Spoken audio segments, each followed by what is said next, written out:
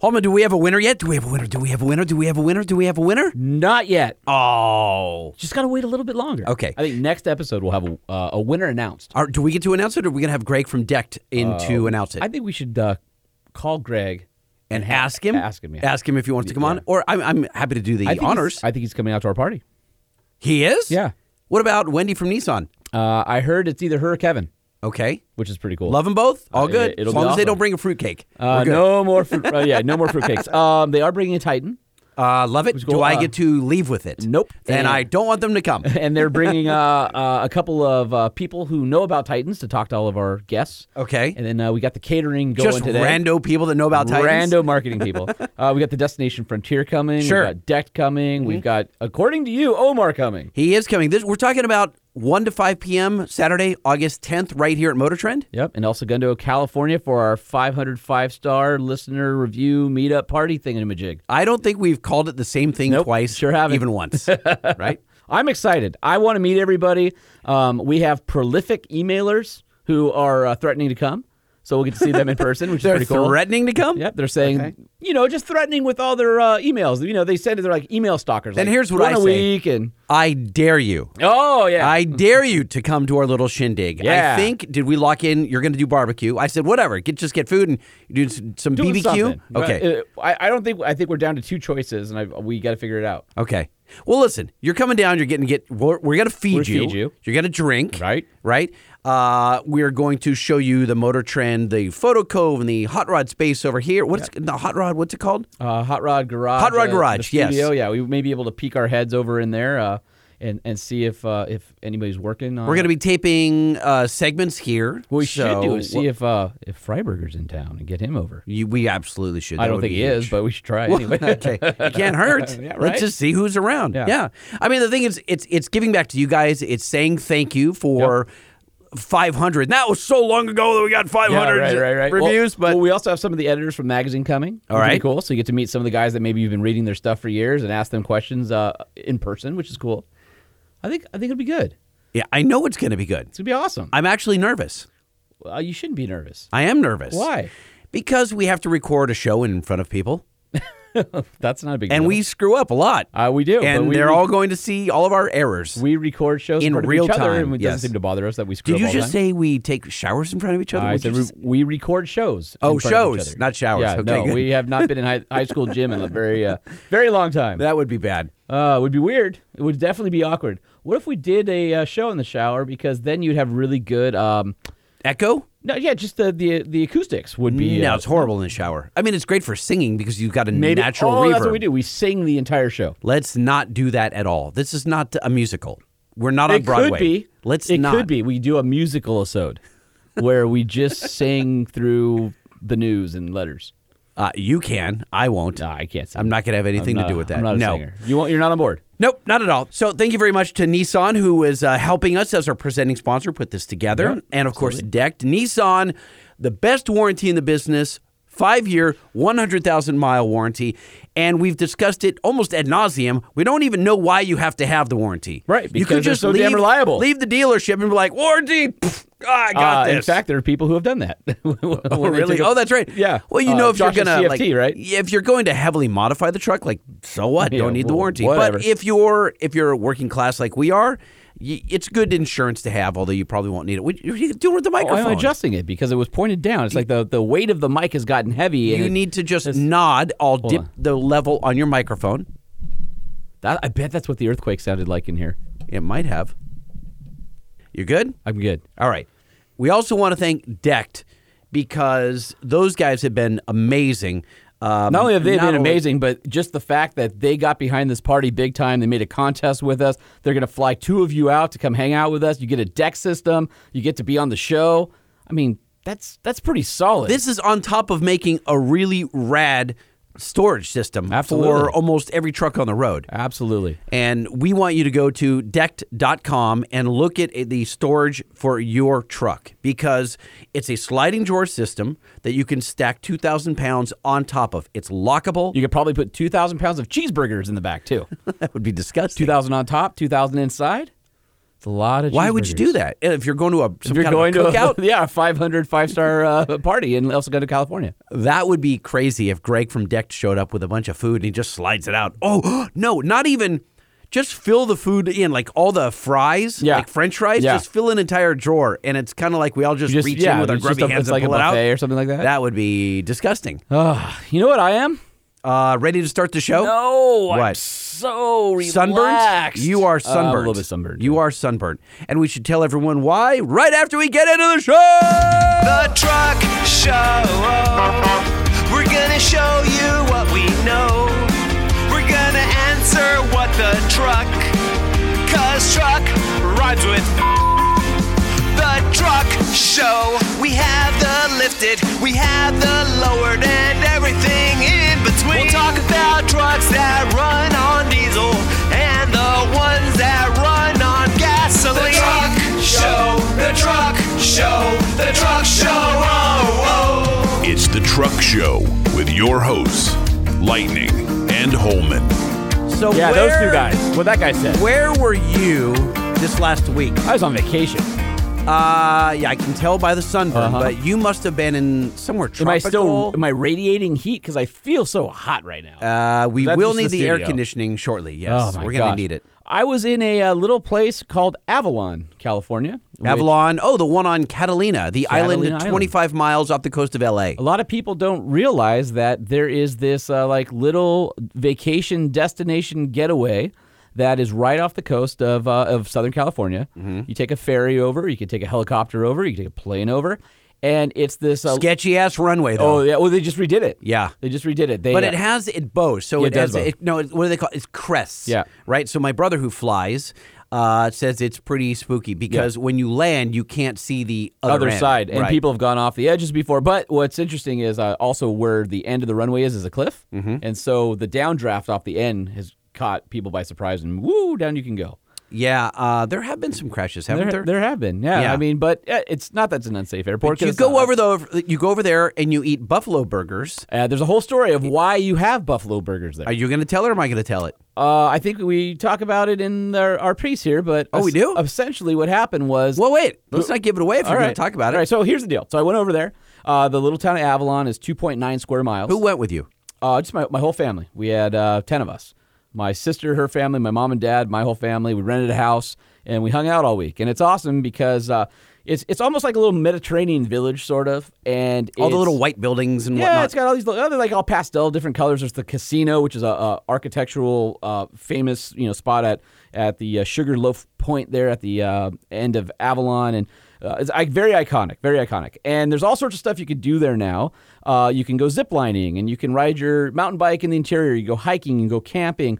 88% of the island is uninhabited. Natural wilderness, and you need a permit to go out in the interior.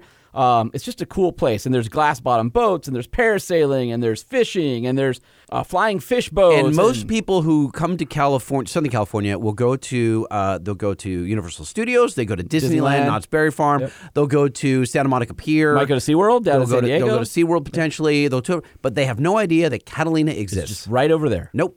It's for whatever reason, it's invisible to tourists. Well, that's not true. I mean, they still have millions of visitors a year, but I think most people, I would agree with that. I mean, it would be interesting to find out. So here's the thing: Catalina has this really crazy history.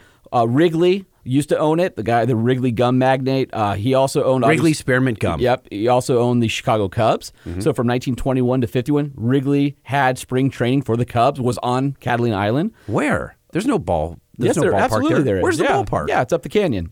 I believe there's it might be there's something on top of it now. It might be the City Hall or whatever. But yeah, so he also had there's Wrigley Stadium that was similar to Wrigley in Chicago in southeast LA as well. But the OSS, which was the precursor to the CIA, was on the island. There's all these things about it being a paranormal spot with ghosts and UFOs. What? Yeah, it's crazy. Dude, I've stayed there with the Boy Scouts a bunch of times. Yeah, there's the several camps that you can go to. The best camps. But what's awesome about it is that there's just I don't know. Everything's awesome. It's just a cool place to go, and there's a ton of history. But I thought, maybe I'll call these guys and see if they want to do an interview, because they have all these tour buses, they have all these fleets, and they have everybody drives either a micro car, like a Smart, an IQ, some of those. Remember that Honda pickup truck, the little thing that we saw at Daytona Truck Meet? Oh, yeah. Those types of things that are over there. You need a permit to have a vehicle. And there's only having a vehicle over there is very special. It's a huge deal. Yeah, most people are in golf carts in these micro vehicles, and these vehicles aren't allowed really anywhere else in California. But there's an exemption for them there because a lot of them aren't made with the California emissions and all that stuff. And Avalon is a really small town, and there is a 2-lane road that goes over to Two Harbors, or it's called the Isthmus. Yep, the Isthmus. Yeah, it's Isthmus.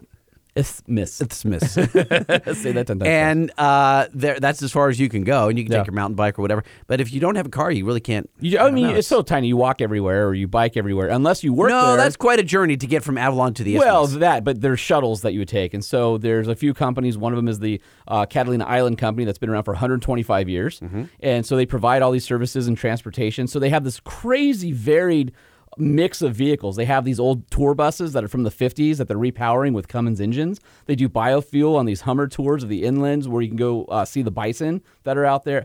So I thought fuel's got to be expensive. And the irony, everything that goes over there is barged over. There's a barge, and they have one grocery store, it's Vons, and all that comes from LA. So the irony is between Catalina and then Long Beach, which is the next closest town on the mainland, there are oil derricks. So what they're doing is they're pumping oil out of the ocean floor and then sending it to the mainland, refining it, and then having to ship it back. Yeah, well, it's the whole thing logistically is insanity anyway. But that's how you survive on this little island that's off the coast. And so I reached out and they said we'd love to do a podcast interview. And what was really special about this is not only did they meet one of the VPs over there and the guy in charge. Did they say, "Why do you care? Why are you bothering me, son?" Yeah, we'd love to do this. Why are you bothering me, but here's son? What's cool is I met with them and the fleet manager. They took me to the shop where they were doing a bunch of engine swaps and stuff. What? Come to find out, they make biodiesel there.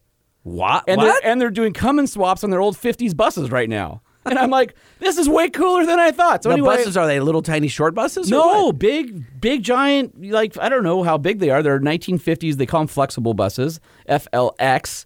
And they're like the size of an old school bus. They're very cool. What? I'm so confused. Yeah. All right, let's get into it. All right, so it's Holman, and I'm here on vacation at Santa Catalina Island. I'm in the offices of Andrew Wellham. Is his office in a restroom? It's funny. It was about 85 degrees there with no wind. And so he's like, where do you want to do the interview? I've got an office that's super cold. I'm like, go there. Yeah, well, I think it's in a shower. Catalina Island. I'm in the offices of Andrew Wellham of the Catalina Island Company. And with me is Jim Stevens. And Jim, you run the fleet here. You guys have this amazing mix of fleet vehicles, everything from Hummers for your tours to electric buses to old, 50s flexible buses. And as time has marched on, the vehicles have been repowered and you trying to go more environmentally friendly and all those different things. So I thought it would be fun to reach out and see if we could talk to you guys about some of the things you have going on the island. But just waiting for the urinal to flush. No. We are in this beautifully decorated, very, very icy cold office. Okay. Andrew, if you could walk us through a little brief history of Catalina Island Company. Sure. Well, I'll do my best. Okay. I'm no historian, but I do have some cheat sheets. So yeah, as I was saying, 125 years old in terms of the Santa Catalina Island Company. Originally purchased by the Banning brothers in 1892.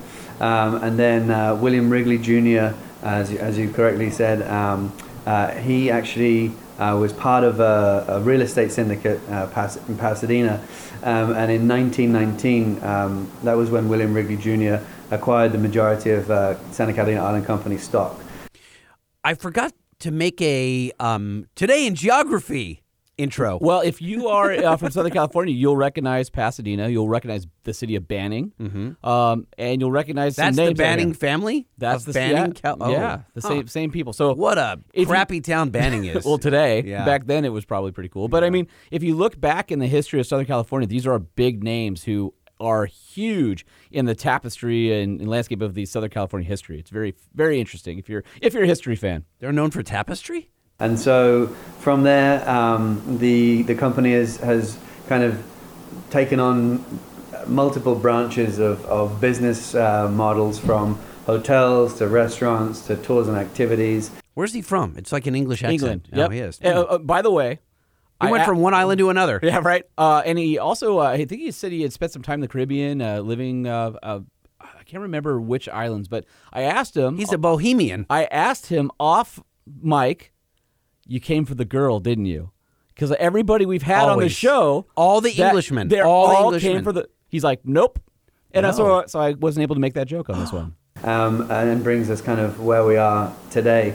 In fact, I was looking up some history before we met, and the Stagecoach Road that actually runs from Avalon all the way up to the summit, which you'd probably be familiar with your mountain biking. Yeah, so you can get a permit to ride your mountain bike. So I bring my mountain bike here every year, and it's 10 miles from Avalon. It's about 4,000 feet of elevation gains. It's an absolute butt kicker. But you get to the 10 miles out, you get to the airport, and you have a buffalo burger and recharge, and then you head down, and then the downhill in Avalon is a lot of fun. But awesome road. I remember as a kid, being able to go on some of your tours and experience that. And in fact, my great grandparents owned a house on the island, so my dad would come here with his family, and they all still do that to this day. So fantastic. Yeah. So the route that you just described, the bike up the hill or the motor drive up the hill to the airport in the sky, and then back down again, is one of our very popular bus tours called the Skyline Drive. That route itself can veer off into the interior and become the Inland Motor Tour, which a lot of people will remember. I'm sure you mentioned earlier you remember. And that typically would take place in one of our flexible buses. And those tours actually began in 1950. So we've been doing this for a couple years. And as you said earlier, we've certainly, the fleet has evolved from flexible buses. We actually had some big rigs, which were fifth wheel gooseneck trailers with a 52 passenger capacity. Fortunately, I never got the opportunity to ride in there because I think I would have a little bit of anxiety. I do remember being on one of those as a kid. It was a tractor trailer. There we go. And the trailer was like, the best way to describe it, it was sort of like the back half of a bus, but it was on a kingpin, just like you'd have a semi trailer on a semi truck, and they were pretty short wheelbase because they'd have to make the turns. And for those of you who've never been, it's this broken asphalt road that climbs up out of Avalon amongst these eucalyptus trees that were planted along the side to keep stagecoaches and other people, I guess, from falling off the road. And that was a fun one. You'd get on that one and go, be looking over the edge on the way up. In fact, and keeping in the kind of history of the island with the horses, these are actually, the rigs were originally horse carriage, and they converted them into carrying passengers. So, in fact, we can show you them. You guys still have? They are up on our Historical moments with Holman. Oh, dude, I would love that segment. We could talk about so much stuff. I love history. We try it again. Turn this up right here. Historical moments with Holman. I thought you said you weren't going to sing on this one. Oh, you're right. I did. I would say that probably today the thing people probably notice the most are the Hummers that you have, and so you have these converted Hummers that are converted into tour vehicles, I guess, and so you have a raised platform up behind the second row that kind of gives it 3 rows of seating. And is that one of your most popular tours? Is getting out there on the Hummers? Yeah, absolutely. In fact, as I was mentioning earlier, we when I joined the company, we already had two Hummers, and today we just received our 7th.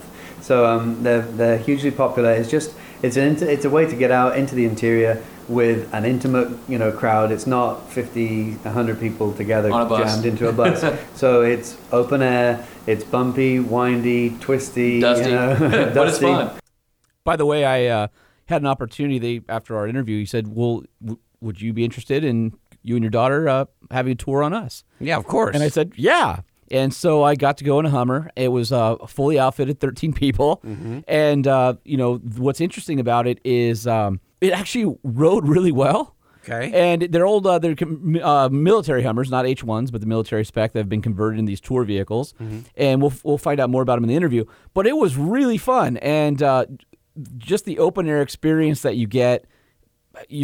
Did you feel like you were in Jurassic Park? A little bit, yeah. And it was a sunny day, and you go out there. We went on the bison excursion. I wouldn't know by your forehead. Yeah, right.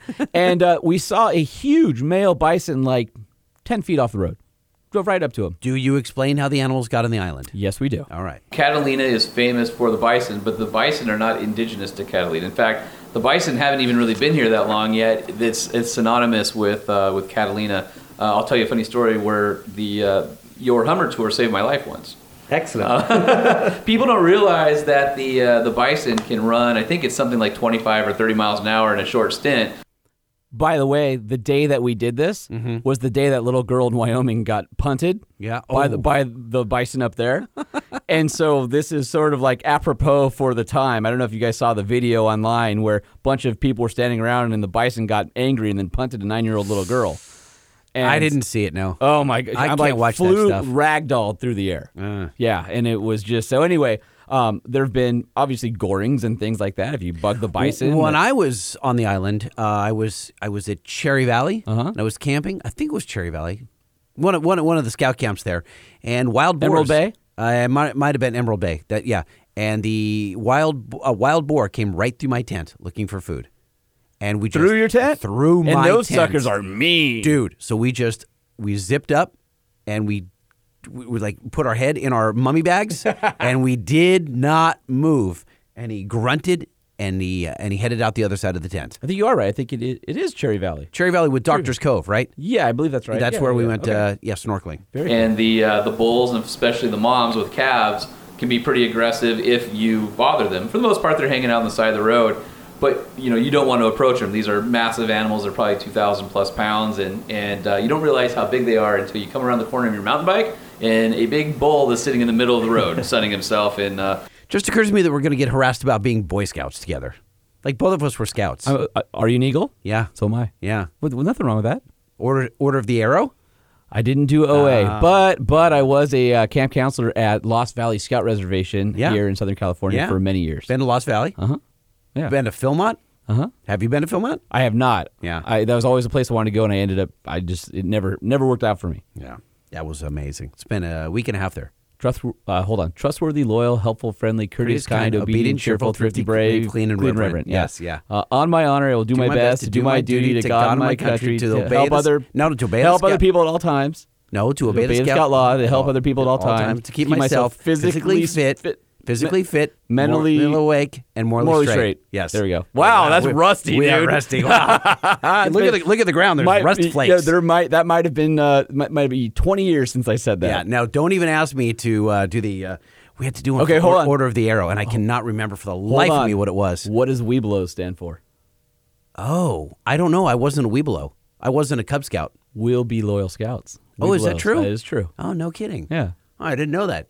I just remember Order of the Arrow. I thought we were all, hot S. Right. We were cool, and we go to in camp, and you do the OA ceremony, and you're not allowed to talk for 24 hours. So that's it. And then one guy, and then you would try and get him to talk and mess with them all. That's exactly right. And ours was in Death Valley. Oh, in the summer. Solid. In the summer. Solid. Did you guys ever climb rocks out of Joshua Tree? Yes, we did that. Absolutely. Yeah, well done. Guys, yeah, I'm sure everyone has scout stories in whatever part of the U.S., If you're in the Ozarks, I'm sure you've got some pretty wild stories.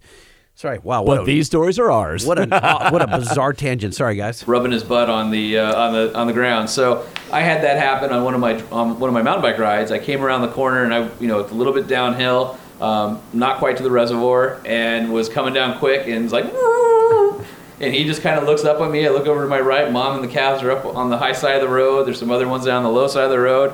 And I'm like, there's nowhere to go. I can't go around him because Mom's up there. I can't go straight because I'm not getting that close to him. And I probably waited a good 20 minutes, and here comes one of the Hummer tours, and the driver was able to get him out of the road, and I was able to sneak by the opposite side of the Hummer and make my way down to town. So fantastic. Appreciate you guys saving my life. That was, anytime. We serve to please. But let's talk about how did the bison get here, and why are they so popular?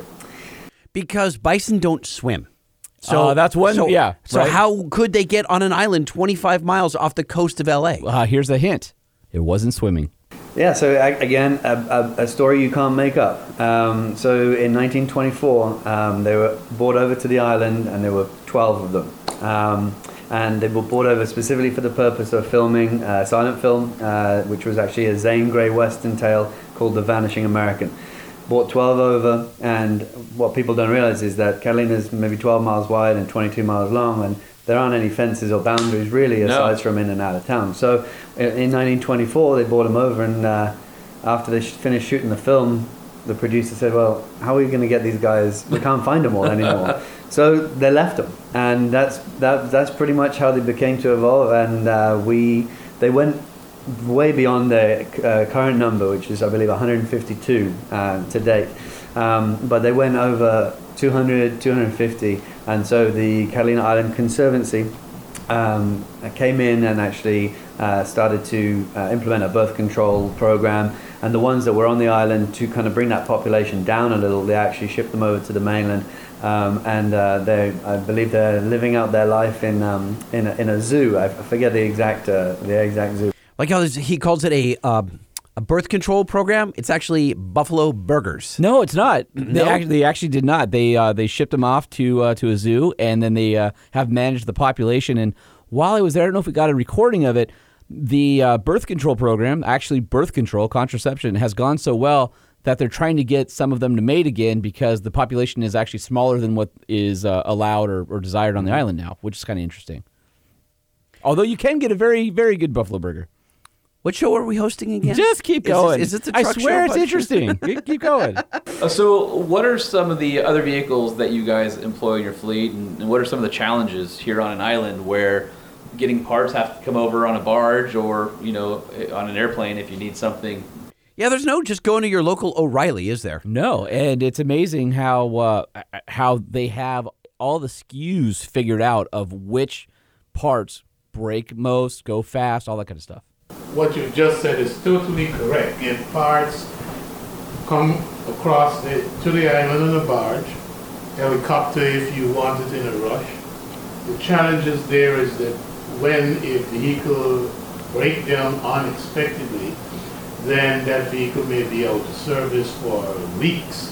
What we are embarking on right now is to operate in the process of predictive maintenance, where we are looking at what has occurred in the past and what has a history of occurring in the future, and those are the parts that we are securing. You're basically saying that the fast movers, yes. Obviously the air filters and oil filters, but you also know from running these vehicles day in and day out the weak points and what's likely to break, and those are the parts you stock. Yes. Now, you guys were talking about maybe heading down to the shop and showing us some of the cool things you have there. Yes. Absolutely. Yes. Yeah. Can we bring the recorder down and maybe walk through some of the neat things you're doing down there? Yes. Where's the other dude from? Jamaica? I'm not sure. He's an island man. Yeah, well, they're both island guys on an island. Go figure. Isn't that strange? All the places to go, all the cool spots around the world, and they chose an island. Little island off the coast of California. Well, that's a rad little island, though. I would go I love the island, but I can't do more than 2-3 days. You need a big there. island to contain all of your... I do need a big island. Your whatever it is The big island of Hawaii is not even big enough. Really? I don't think so. It's a big-ass island. All right, so here we are at the shop, and I've got one of the BYD electric buses. We've got one of the flexible buses that you guys are working on the conversion, I guess, repowering. We've got a golf cart and a old Yosemite buggy, a horse-drawn buggy that has, let's see, what is that, 3 rows, I guess, that were used on the island for the stagecoach run? Is that? So this particular buggy actually came from El Rancho Escondido, and it was most recently used to carry the Grand Marshal for the 4th of July parade. Okay. Drawn by two horses. So yeah, this is actually a piece of history that is on display typically, and it was bought out of retirement specifically for the 4th of July parade. Wow. So, yeah, pretty the thing cool. is just unbelievable. It's beautiful, and I can just imagine people, probably 100 years ago, and it still looks like, it's a piece of artwork, really. Absolutely, and still functioning. The craftsmanship and the way that they've lasted over time. And then we've got, is this Steven behind us over here? Yeah. Tell me more about a horse-drawn buggy. That's the extent of what I know. Had wooden wheels. Truck Show Podcast. Buggy action. Hot buggy action. All Sunday. It was gorgeous though. Museum piece that was out that they actually have it out in the world being used. Unbelievable. Mm-hmm. Yep. You'll want to hear from Steven All here. right, here we go. It is. Making biofuel. So let's talk to him for a minute. What exactly are you doing over here? We're here. You've got, by the way, Suzuki Samurai, solid choice. Thank you. I stopped at Burger King on the way in, and I'm ready to make some biofuel. If you know what I'm saying. Yeah, I don't think it works that way. We like that. But you've got all sorts of vats hooked up to various, looks like tubes and pumps, and your Hummer tours are biofuel. So we'll talk about that a little bit. Yeah, so we actually own restaurants. The Island Company owns restaurants on the island. We collect the oil from the restaurants instead of shipping that over to the mainland. Did you ever see Kentucky Fried Movie? Oh, no, I did not. So it's so inappropriate by today's standards. Yeah. It's so politically incorrect. Pretty much every movie that we grew up with is, by the way. But the funniest scene is that there's an oil shortage, and they need natural oil. Okay. So they have a bunch of teenagers turning in their combs, hairbrushes, and squeezing their faces over a conveyor belt. That's super gross. It was great. That's real biofuel right real there. Gross. We actually process it here on the island, and we run it in our biofueled Hummers.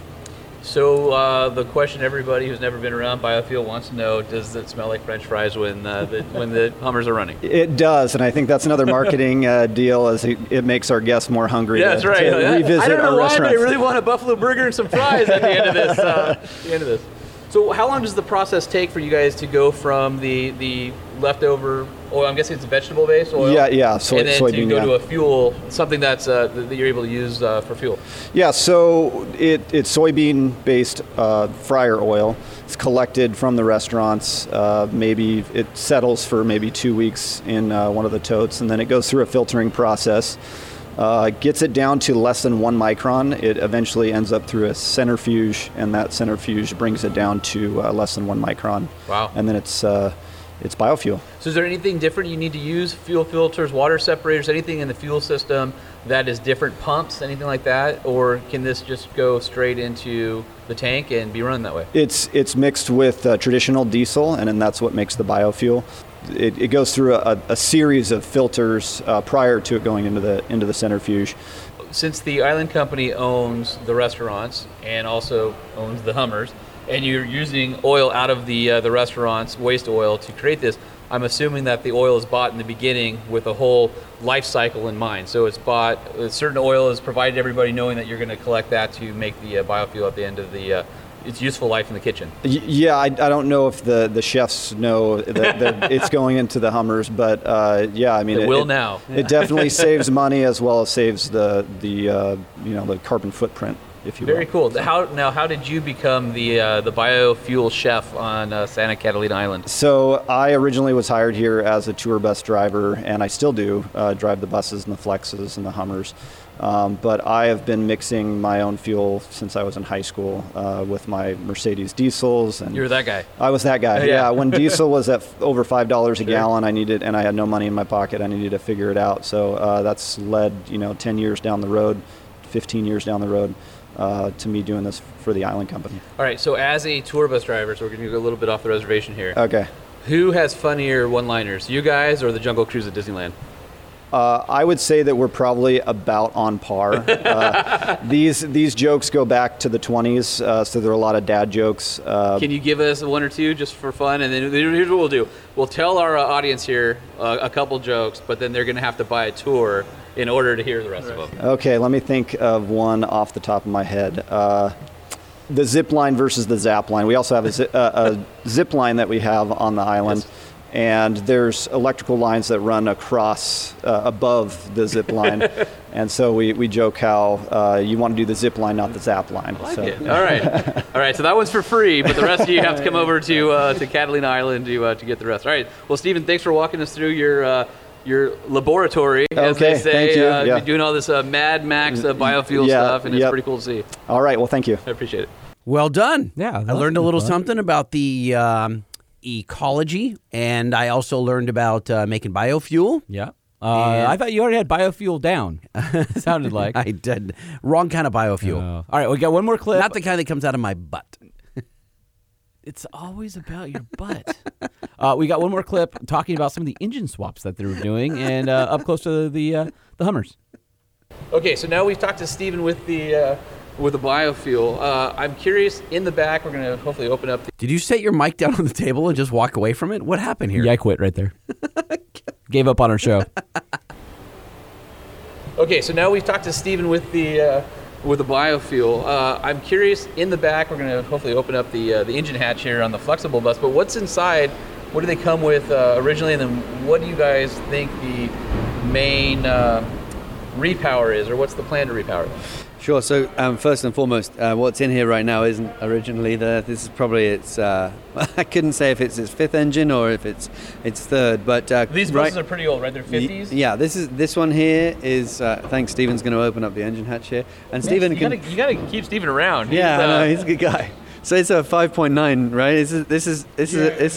This looks like a. Is that a 5.9 Cummins? Yes, it's a Cummins. Not a B series though, right? Or No. It's early 12 valve. 12 valve. Okay, so we have a 5.9 mechanically injected 12 valve Cummins. So our friends over at Cummins, who so we have a good friend Steve Sanders at Cummins who runs the repower division. Okay. So he'll be happy to know that his Excellent. engines are going in here. Well, yeah, and the ones that are going in right now are also Cummins, and they're the ISB or the QSB? The ISB? And are those all those the 6.7s or the 6.7 Tier 13. Yep. So those are the newer version with the mechanic or with the electronic fuel injected. Electronic, Yep. everything electronic here. Very cool. So That dude in the background has no patience for you. He's just No, like, that's not true at all. really. No. He's just like he was man, awesome. I can feel him shrug his shoulders. He's like electronic and everything. No, is that's electronic not how it was. He Yes. was awesome. No, Super cool he's guy. rolling his eyes. No. He's not like you at all. obviously our fans love Cummins, and we're huge Cummins fans. So whenever we see them, it's always a treat. And basically, you can put a Cummins in anything. Absolutely. I don't know if you guys are familiar with all the Ford conversions that are called Fummins on excursions and Super Duties. But a lot of guys have Cummins 6.7s and 5.9s that they put in there.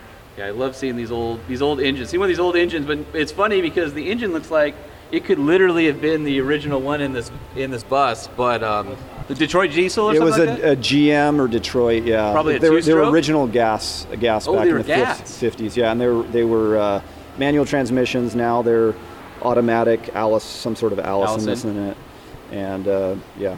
You guys should see the cooling stack on here. It's two electric fans with the radiator. I'm guessing it must give air. Is there a scoop on the roof that brings That's it down? right. Yes. That's Okay. right. I'm looking, going, there's no airflow back here.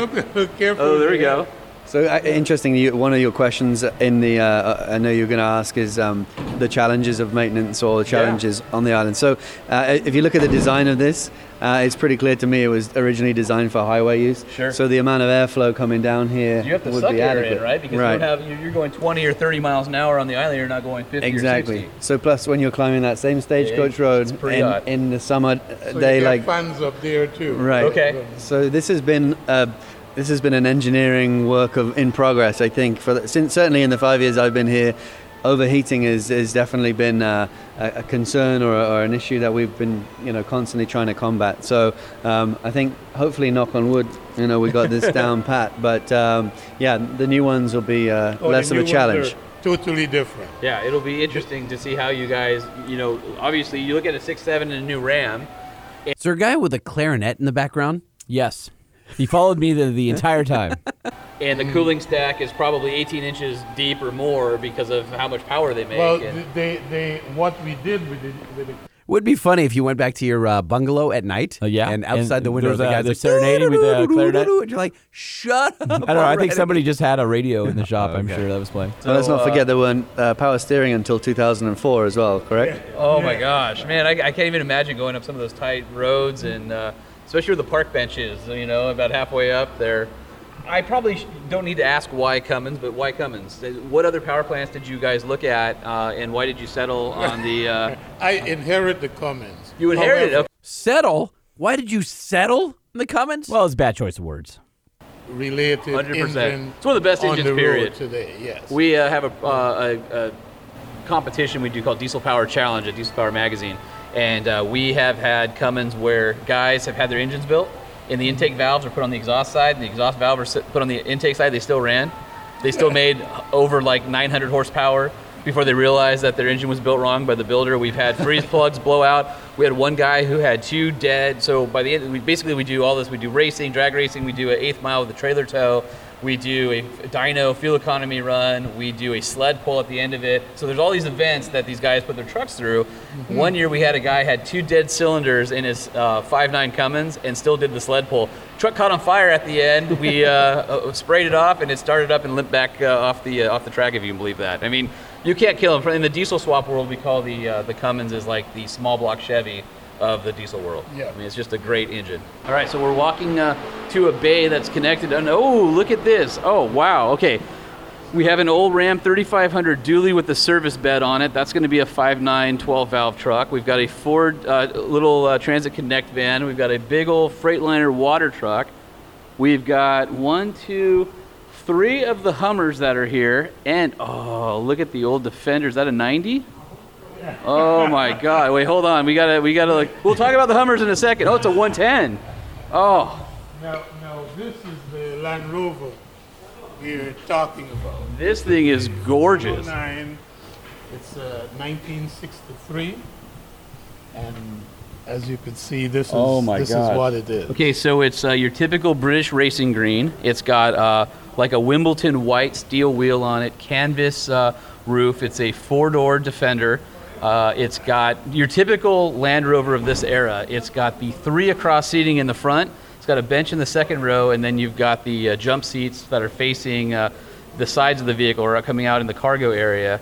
And this thing is awesome. Looks like, so somebody knows that this is an aluminum body, and they created this beautiful aluminum bumper, but it's raw. And then what do we have in here engine-wise? In here, it's not the Land Rover engine. Is that a Buick 6? No, it's a Chevy. Is it a Chevy? Okay. Yes, it's a Chevy. And the person who knows what Chevy is Victor, because he rebuilds them. Okay, we're gonna have to go find Victor and find out more. Victor knows everything about this engine. Oh my gosh, this thing is absolutely gorgeous. Aluminum radiator and this is cool because this is the old school that has the grate and it has the headlights between the fenders, but then somebody also has the headlights outboard on the fenders. And is this Victor? Yes, this is Victor. Hey, how you doing? Victor, how's it going? You are the guy that makes all this stuff run? Yes, he does. Yeah. One of them. So, wow, this thing's gorgeous. What's the engine that's in there? It's a 4.3 throttle body injection. Okay. We did not install it. Somebody else did it a long time ago. We're just repairing and fixing. So a 4.3 Chevy V6. Yeah. So you would have that in, I guess, a Silverado 1500 base work truck at some point, something like that? Yeah, S10s, Yeah. Blazers, and pickups. What's the transmission behind it? That's the original one. Original Land Rover transmission. So somebody had to create a bell housing to match them up, and Yeah. so that it was lovingly recreated at some point. Yes. Wow, this thing is really cool. How often does it get driven? Probably, I'd say maybe once a month, probably. But it goes all the way to Rancho Escondido and back down, and yeah, at least once a month, I'd say, unless it's in here. Yeah. We actually just underwent, and correct me if I'm wrong, transmission and transfer case replacement. Yes. Right? Yes. Okay, so clearly you don't have, your accent's not from Santa Catalina Island. Do you have a soft spot for these old Land Rovers here? Well, I was going to say I was from Texas, but I think I can pull it off. Yes, absolutely. I think as a kid, the Land Rover was one of my first ever driving experiences around the farms of North Norfolk. So yeah, absolutely. So it's kind of fun to see, you both made it over here and you're both working on the island. It's funny because I was actually, BYD actually make a double-decker bus, a red double-decker London bus, Yeah. and I put that in front of our owners and he said, enough, Andrew.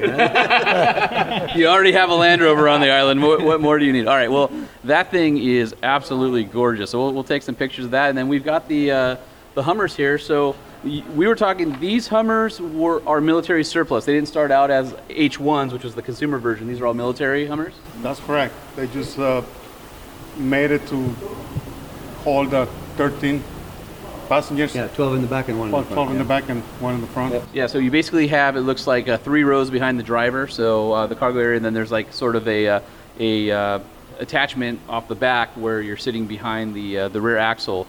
And the cool canopies and all that. What's the powertrain on these? They have a 6.5. Two of them have a turbo diesel, and 4 of them are regular diesel, 6.5. So the General Motors. the 6.5 GM diesel that was non-turboed, which is famous for being they're basically an on-off switch. There's no power. It's either on or off with the throttle. I had a friend, 85 diesel Suburban, who had, I believe it was a 6.2 non-turboed. Oh man, those things, but they're reliable. All right, this is the guy we have to talk to. That is the guy you have to talk to. Javier. So I was told that you actually born and raised on the island. That's correct. You are probably you're more I guess germane to the island than just about anything that's been here, right? Pretty much, yeah. You get to know everybody. Next to the tree, yeah. Yes. That's Everybody correct. else has been imported. So when you get in a fight with somebody and you say "get off my island," you really mean it. No comment. You just turn your head, your cap backwards, and it's go time. All right. So what's the as a resident and somebody who's grown up here, what's your favorite part of the island that maybe nobody knows about? Because obviously most people come to Avalon or they go to the Isthmus. Maybe they go to the camp or something like that. But there's got to be a place that you appreciate. Actually, if one of my favorite places, I would say, would be Ben Weston. It's a little beach on the backside. Mm-hmm. There used to be a road. You can get down to it now. I mean, before. Now it's all hiking. It's about a hike, Maya. Or you take a Hummer from work? Well, if I could.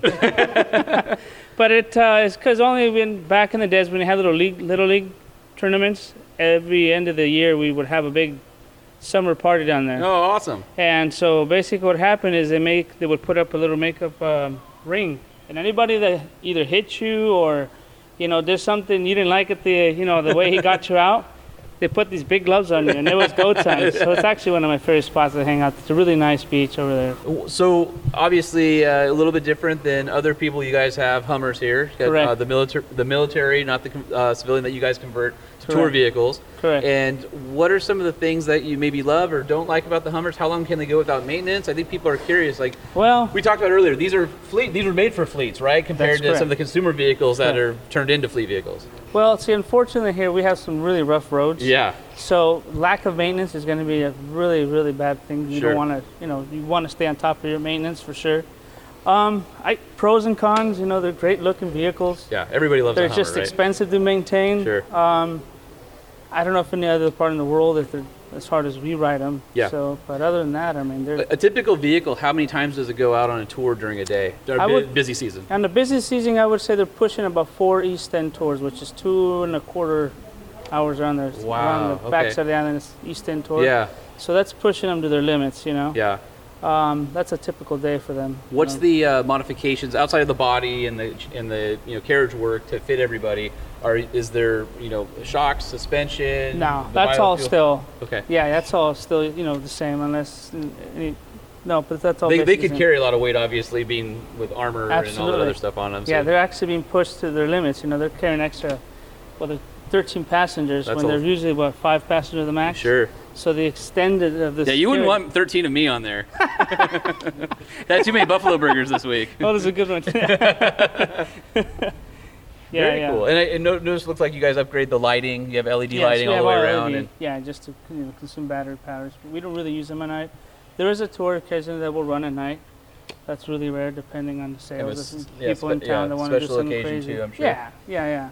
So we done, like I said, as you see, the modifications, just the LED, different size of tires and stuff. But just yeah, to so make them the look stock tires are 37s from the military. They were the Goodyears. correct. Wrangler. What do you guys are using the Cooper Discover Yeah. STT Pros, and then Yes. what size are you running on these? I saw them on the Mickey Thompson wheels. Well, I think it's still the same as the 37. It's a 17-inch rim. Mm-hmm.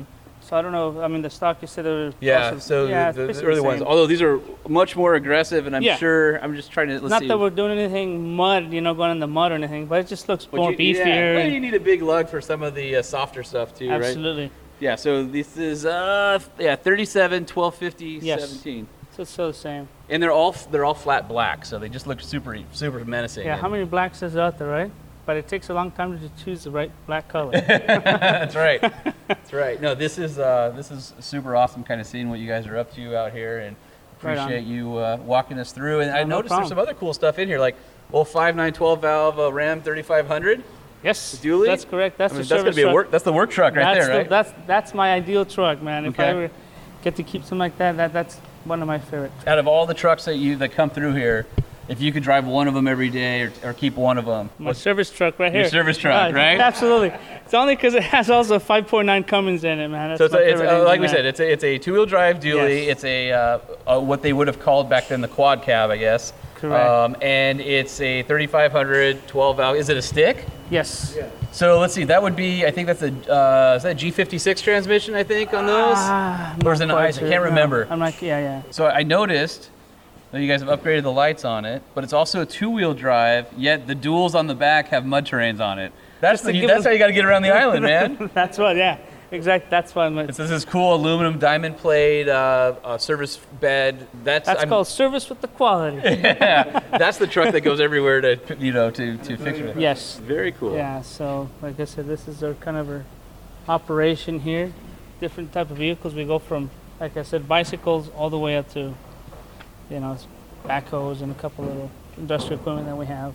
Who knew? I mean, right? I mean, this is one of those things where you come here and you don't get to see all the hard work you guys are doing. No. You come to the island and you enjoy the tour and you go and have your buffalo burger, but you don't necessarily get to see all the hard work. Buffalo burger, and I say also we're going to recommend you a buffalo milk. My wife has had about 2 a day for the past 4 days, so. Oh, I've not had buffalo milk since. Oh, well, I will tell you that the Holman family, we swill buffalo milk like it's water when we come to the island. So. You didn't have an Andrew yet, right? I haven't. Okay, well, we need to get you an All right, I like that. Where is the best buffalo milk on the island? That's true. Okay, so we went to Descanso because we always do. We do the cabana. We go down, but my wife's like, there's not enough alcohol in this one. I don't feel it. And I'm like, babe, I'm like, I don't know if that's like a narrative on you or like you've been drinking a lot. If I'm correct, what I heard that this drink originally originated from Two Harbors. Oh, that's the okay. best spot you're gonna find Two Harbors. Yes. All right. So okay. You gotta go. Best buffalo milk is Two Harbors, but where's the best buffalo burger? Because I've had Eric's on the Pier. I've had the Buffalo Nickel. I've had everywhere. It's like because I'm in search of the best buffalo burger on the island. You being a resident and a son of Catalina Island, you have to have the answer. I would try up at the airport in the sky. I would agree with you. I think Yes. the airport has a mighty good Yes. buffalo burger. They also do buffalo breakfast burritos. Now that I heard, and I have not had that, but their I've had the breakfast buffalo burritos, burger. solid, Yes. solid. So if you come Yes. to Catalina Island, get your butt up.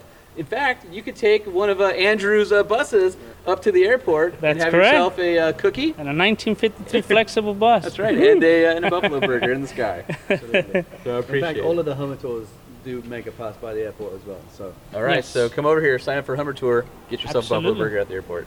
That's correct. While you're down at Buffalo Descanso. milk. Is that Well, you gotta wash your buffalo burger down with something. All right, guys. Well, thanks so much. We appreciate your time and letting me come check out the shop. Thank you. And you're more than welcome anytime. So, Holman, thank you very much for that reporting from the desert island off the coast of California known as Catalina. Yes, see, this is how much I love the Truck Show podcast audiences. Even on vacation, I go out of my way to bring you guys hopefully something interesting along my my travels. Lion sack. You were totally bored, and you're like, I need my fix of truck talk. I had a cardboard sign. I was on the corner of Clarissa and Crescent Avenue saying, please talk trucks with me. And these nice gentlemen picked me up. Yes. All right. It's time to talk trucks some more. Oh, should I hit it? Yeah, I'm waiting. Okay. What's new in trucks? We need to know. What's new in trucks? We need to know. What's new in trucks? We need to know. Lifted, lowered, and everything in between. What's happening in the world of trucks? My voice cracked because I've been yelling the last guy. I went to the Angel game last night. And, Oh, is that why? Because yeah. Yeah. I'm like, I've been listening to it, and I thought it was puberty all over again. There was a really bad call, and so I was heckling the umpire with some of my favorite umpire heckles. Where were you sitting to be close enough to the umpire? Our seats are section 225. You row have B. season tickets? Yeah, my dad goes in with some guys, and we do about 10 games plus a year. Okay. And we're the second section or the second row of the section behind first base. Okay. So we can yell. How at the many umpire. Dodger? I'm sorry, you don't need Dodger dogs at Angel No, I games. definitely How many? don't. But it's Wiener Schnitzel dogs. No, I think no. They used to have Wiener They have Schnitzel. Farmer John there now, Oh, it's too. Farmer John. Got it. Oh, They change all the okay. time. There's no like real hot dog sponsor. They don't have any that's around. allegiance to one hot dog brand? No, I think they're a hot dog agnostic. Hot dog agnostic is playing Lollapalooza. They just announced it in Grant Park in Chicago. Is that what it was? Yes. So yeah, I my friend Grant used to sit a couple rows in front of us, and we would go and we would heckle the teams. And we never knew that they could hear us until a guy by the names of Ducksworth was pitching for the Royals. Mm-hmm. And he did a horrible job, so we heckled him from the stands. And we told him that, great addition to the Angels and blah, blah, blah, blah, blah. He took one step down in the dugout after he got pulled in like the early innings, walked back up, looked at us, pointed, flipped us off, and went back in the dugout. So from that point on, we knew they could hear us. Oh, you're that guy. Yeah, so I had to, pull out some of my favorite umpire heckles. And it was good. All right. It's good. So anyway, that's what's new with trucks, Holman? Oh, man. Hey, do you remember that Toyo SEMA event that we hosted? Yeah, of course. We hosted that for Julie and Stan. I thought it went pretty well. We didn't screw it up. Or did we? No, we didn't. Oh, okay. We didn't. That truck that we gave the award to, it was the 1940 Ford. What truck? Oh, so all I remember is that the owner of the truck was super cool. Chris Church of Chris Built Customs in Portland. Anyway. Your voice is going out as you read this. Yeah, I know, totally. I want you to pull this up on YouTube. Okay. Toyo just put out a press release, and the beginning of the video on this truck on their YouTube page is the gnarliest sounding burnout ever, and I think we have to, since we gave this truck an award, I think we have to acknowledge our good work here. Oh, he's just lighting up the tires. Oh, yeah. That's what happens when you have a tire sponsor. Man, those Toyos smoke nice. Yes, they do. I don't know if you remember, but that had it's a 40 Ford pickup. It's on a full custom Schroeder Speed chassis. Right, it was called 40 Shades of Grey. 40 Shades of Grey, yep. I remember now. And there's a bunch of carbon fiber, aluminum. It's super awesome. But the engine was a Wagner Motorsport Chevy LS3 with a Whipple supercharger, so 900 horsepower. I don't think that thing will ever hook up. So he built this for his wife. Yes. So she has the raddest truck in Portland by far. And, we gave it an award. So it's kind of cool to see Toyo doing some video with it. I thought we'd talk about it. So head on over to Toyo's YouTube page. You got to search. Oh, my God. I didn't even realize what it's listed as. Did you see it? Yes. Let me read this verbatim. $450,000 1940 Ford pickup on Toyo tires. Go back to our SEMA episode. I think we even talked to him back then and asked him what he thought it was worth. And I don't think it was $450,000. I mean, I don't know what they're basing it on here, but holy shnikes. We should check in with him again. That'd be fun. Because how did he arrive at $450K? We were just surmising it would be worth a lot. Well, there's a lot of labor love in that car. Well, no, but I'm wondering if he got an offer on it. Because how do you just arrive at this number? Did they just make it up? Or it's the I don't want to sell price. Oh, yeah. Okay. You got any more burnouts for me? Nope. You have a diesel burnout. So did you know that full-size diesel pickup truck sales are up 23% according to the Diesel Technology Forum? I believe it. So these are the half-year sales numbers for 2019, demonstrating continued demand for diesel vehicles that support America's toughest jobs. According to the latest data, you're running out of breath. Well, my voice is like I'm losing it. So well, more than my voice, I'm losing my mind too. According to the latest data, sales of full-size diesel trucks in the U.S. are up 23% over Q1, more than double the sales of all cars and trucks for the quarter. Oh my God, that's crazy. They were only up 11%. I'm going to get into the aftermarket truck parts business. Yeah, you should find a company that would support that hobby of yours. It says right now there are nearly 50 diesel-powered choices for American consumers in 2019. It's hard to believe. 50? That's a lot. Because there's a lot of cars and SUVs now. I don't think we'd want to waste people's time, but no. I would be hard-pressed to figure out 50 diesel truck choices. And that's without the Volkswagens. Right? I mean, they were before. That was the brand you Did went they to. say 50 choices of diesel trucks? And cars. Oh, and cars. Okay, all right, gotcha. That makes sense. Diesel-powered choices for Americans. Got it. Okay. Yeah. Did you hear?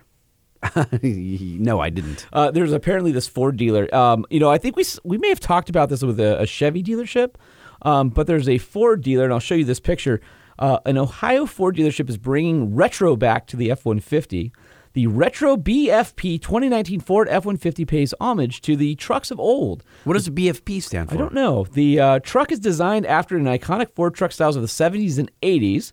Beachmont Ford Performance in Cincinnati, Ohio. Got it.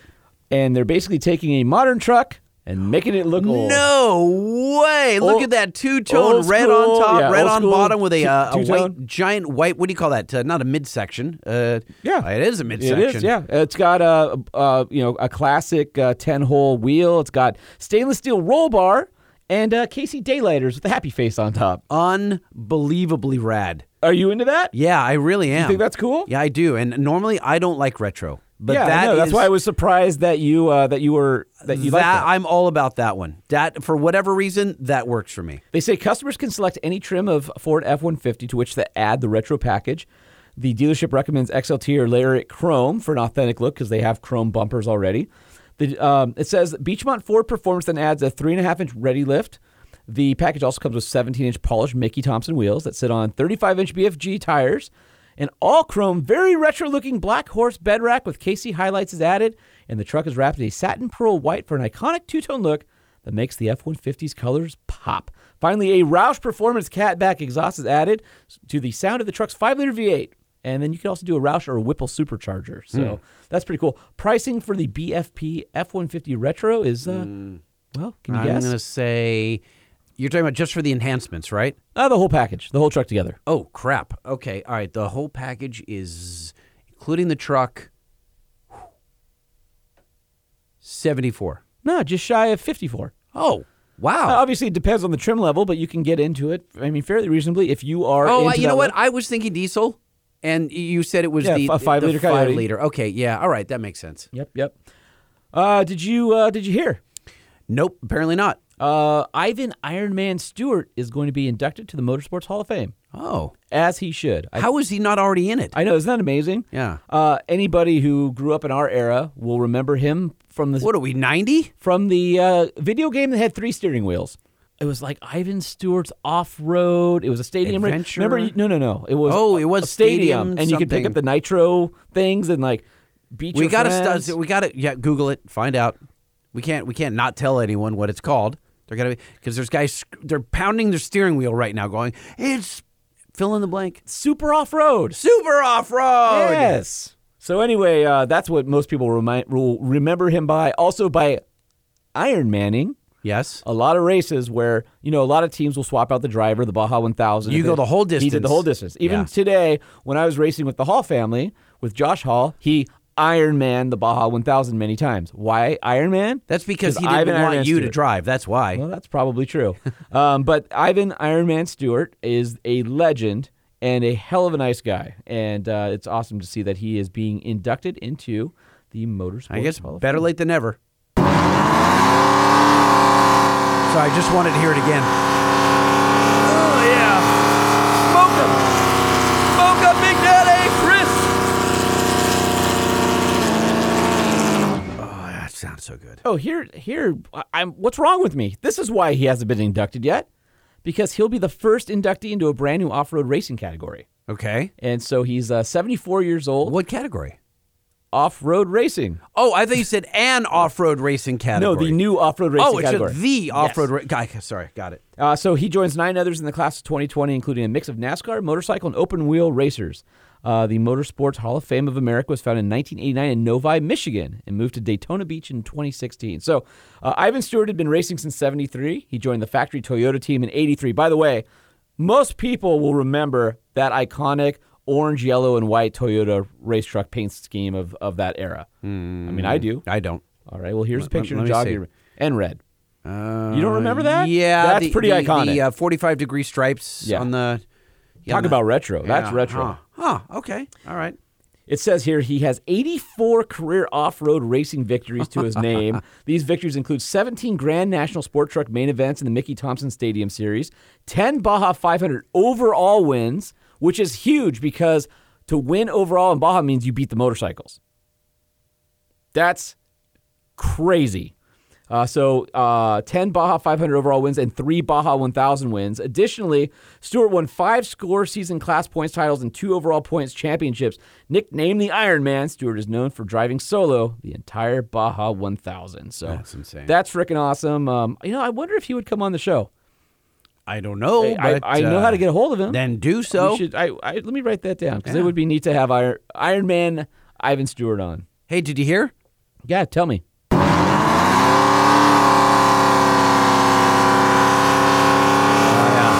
Can't get enough. No, that sounds awesome.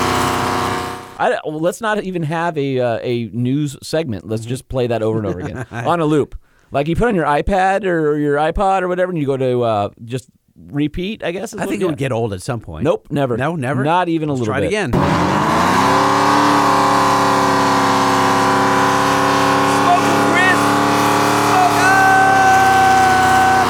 So good. Normally I would yell with you, but I literally cannot right now. No, you wouldn't make it. And then lastly is everybody got excited this week because a spy photo of the Bronco came out. I didn't see that. How did I not see that? Where Over was I? Head over to fourwheeler.com if you want to see pictures of the Bronco Adventurer or Scout. Turn the laptop sideways so I can take a gander. That's a lot of squiggly black and white lines all over it, and it looks like the back end of a hearse. So I buried What is with the back end? Buried the headline a little bit. Okay. Bronco is apparently going to have a multi-vehicle lineup. This isn't the Bronco everybody's waiting That's for. the hearse version? This is the entry-level version of the Bronco, which will compete with the likes of the Jeep Cherokee. Okay. And so now we see it in the wild. So for people who want that off-road experience but can't afford the big Bronco or don't need that much capability, apparently they'll offer this.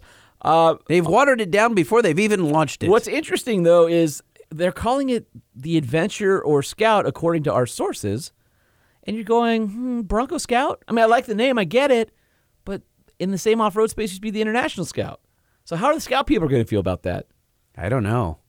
Let us know. 657-205-6105. 657-205-6105 is the 5-star hotline. Leave a message. Let us know what you think. As a Scout owner, are you offended if it comes out with that name? Or truckshowpodcast@gmail.com.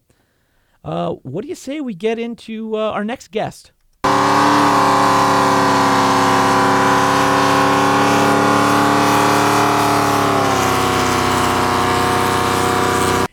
Is our guest better than that Bernie? Oh, she might be. It's a she? Is this Emmy? Let's Is call this her. Emmy Let's Hall? call her. Let's call her. All right. I'm ready. Oh, let me turn this up. There we go. Oh no! This is the first time you guys have talked. I just realized that. Yes, it is. I know.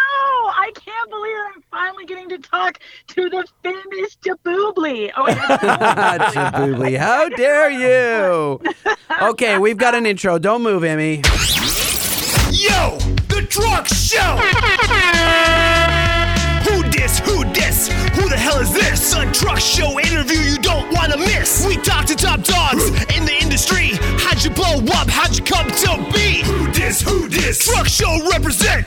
Who dis? That's right, who dis? Emmy Hall in the hizzy. What's up, Emmy Hall? I'm so glad I got the air horn. It's really appropriate for me. Yep. Yes, as us in journalism circles would say, Emmy is our air horn.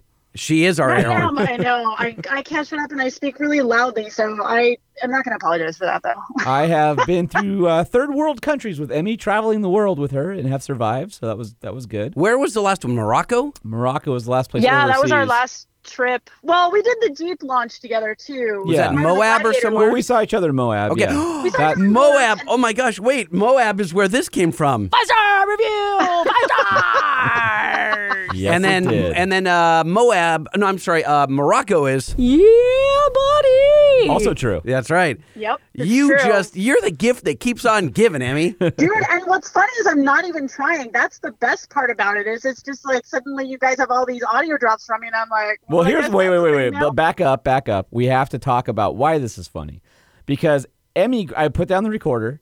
I was out doing magazine guy stuff. And I came back in the recorder, something had moved, and I'm like, what the hell? We didn't find out till later. The counter had advanced, right? Well, somebody had picked it up and put it down. Oh, and I'm like, why is somebody messing with my recorder? We didn't find out till later that Emmy had recorded stuff. So then I went to Emmy and I'm like, dude, did you know what you're doing? She's like, no, I took a risk that I wouldn't have deleted everything that you had already done today. And it totally paid off. Oh my God. I mean, we play it every freaking show. I love it. Yeah. It's so phenomenal. It's a hashtag on Instagram for us. Absolutely. So I don't know how I feel like we need to get this out of the way first.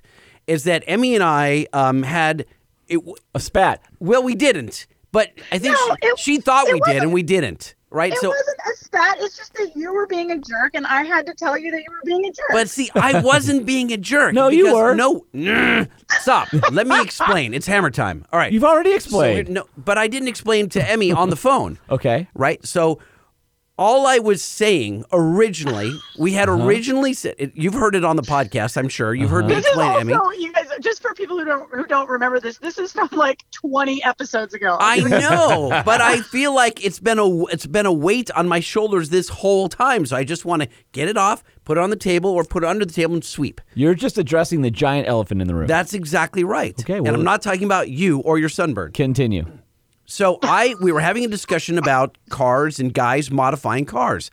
And I just said, I wonder if women tinker on their cars the same way that men tinker. No, you did not. Hold on. I didn't use the... Wait, stop, Emmy. This is like a political debate here. Do I have to be the moderator? Or do you first get 60 seconds? Because I went back to the tape and I listened to it. Okay. I did not say, are women fascinated with cars or are women good drivers? I didn't say any of that. I was asking the question because guys can't leave anything alone. The guys keep the aftermarket alive, in my belief, right? That's what I was asking. So a guy will tweak his car and then tweak it again and then tweak it again and tweak it again. But then your misogynistic comment came out. It wasn't misogynistic. No, I asked the question. You didn't say anything about cars, about women and cars. You said purses or shoes or something. Yes, it was a purses and shoes question. Right. So then I likened it. Right. Right. I did. I likened it right. So if it's misogynistic, I'm apologizing to her and to our audience. But I was just saying, most guys are not hoarders. Yeah, you are. Hold on a second. Wait. I was trying to draw like I was looking at the way that I do things and my wife does things. But here's the problem. You didn't say you or your wife. You just said women in general. Women.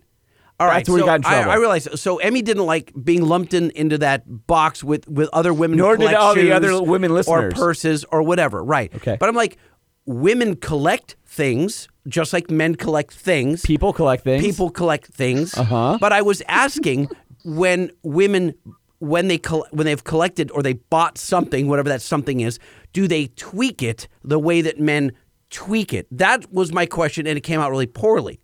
But I was asking, stop. I was asking what I thought was a legitimate question because all the guys I know, we tweak and we tweak and we tweak. But the women I know in my life, right, and I have quite a few friends that are women. The ones that are left. That's impossible. They know it is possible. Emmy, someday she will be my friend. I want to know if she buys a car and then modifies and tweaks.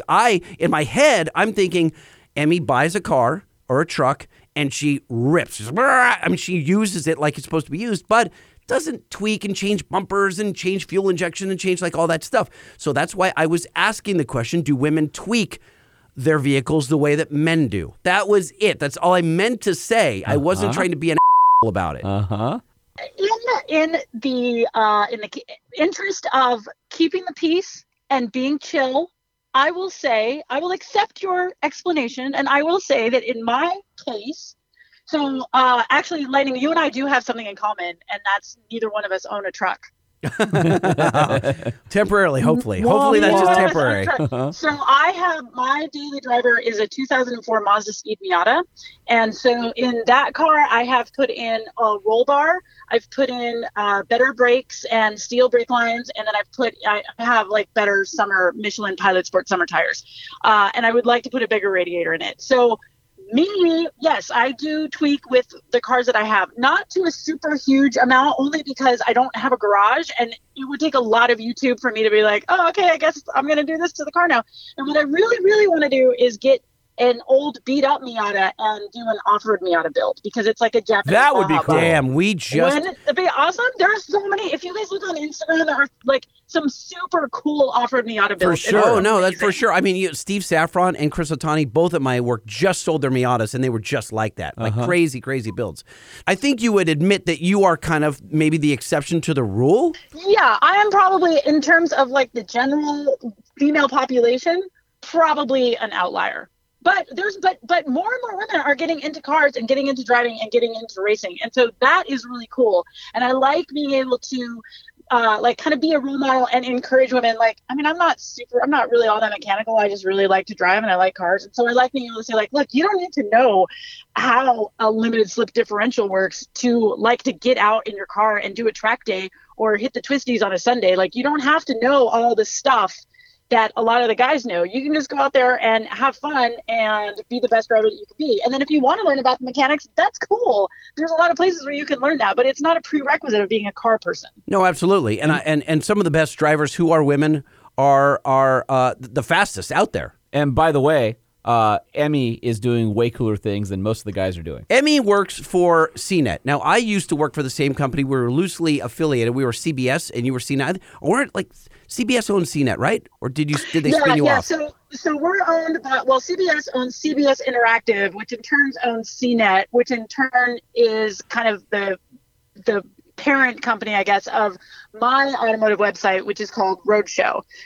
So we are like the CNET version of Motor Trend, I guess, which is where you guys are right now. Yeah. So technically we are competitors, so I should be having a super big beef with you. But I talked to my guys and they were like, look, as long as they say who you're from, where you're from, and I can, give a shout out for some of my stuff, that I was allowed to come on the show. So well, and that's super excited.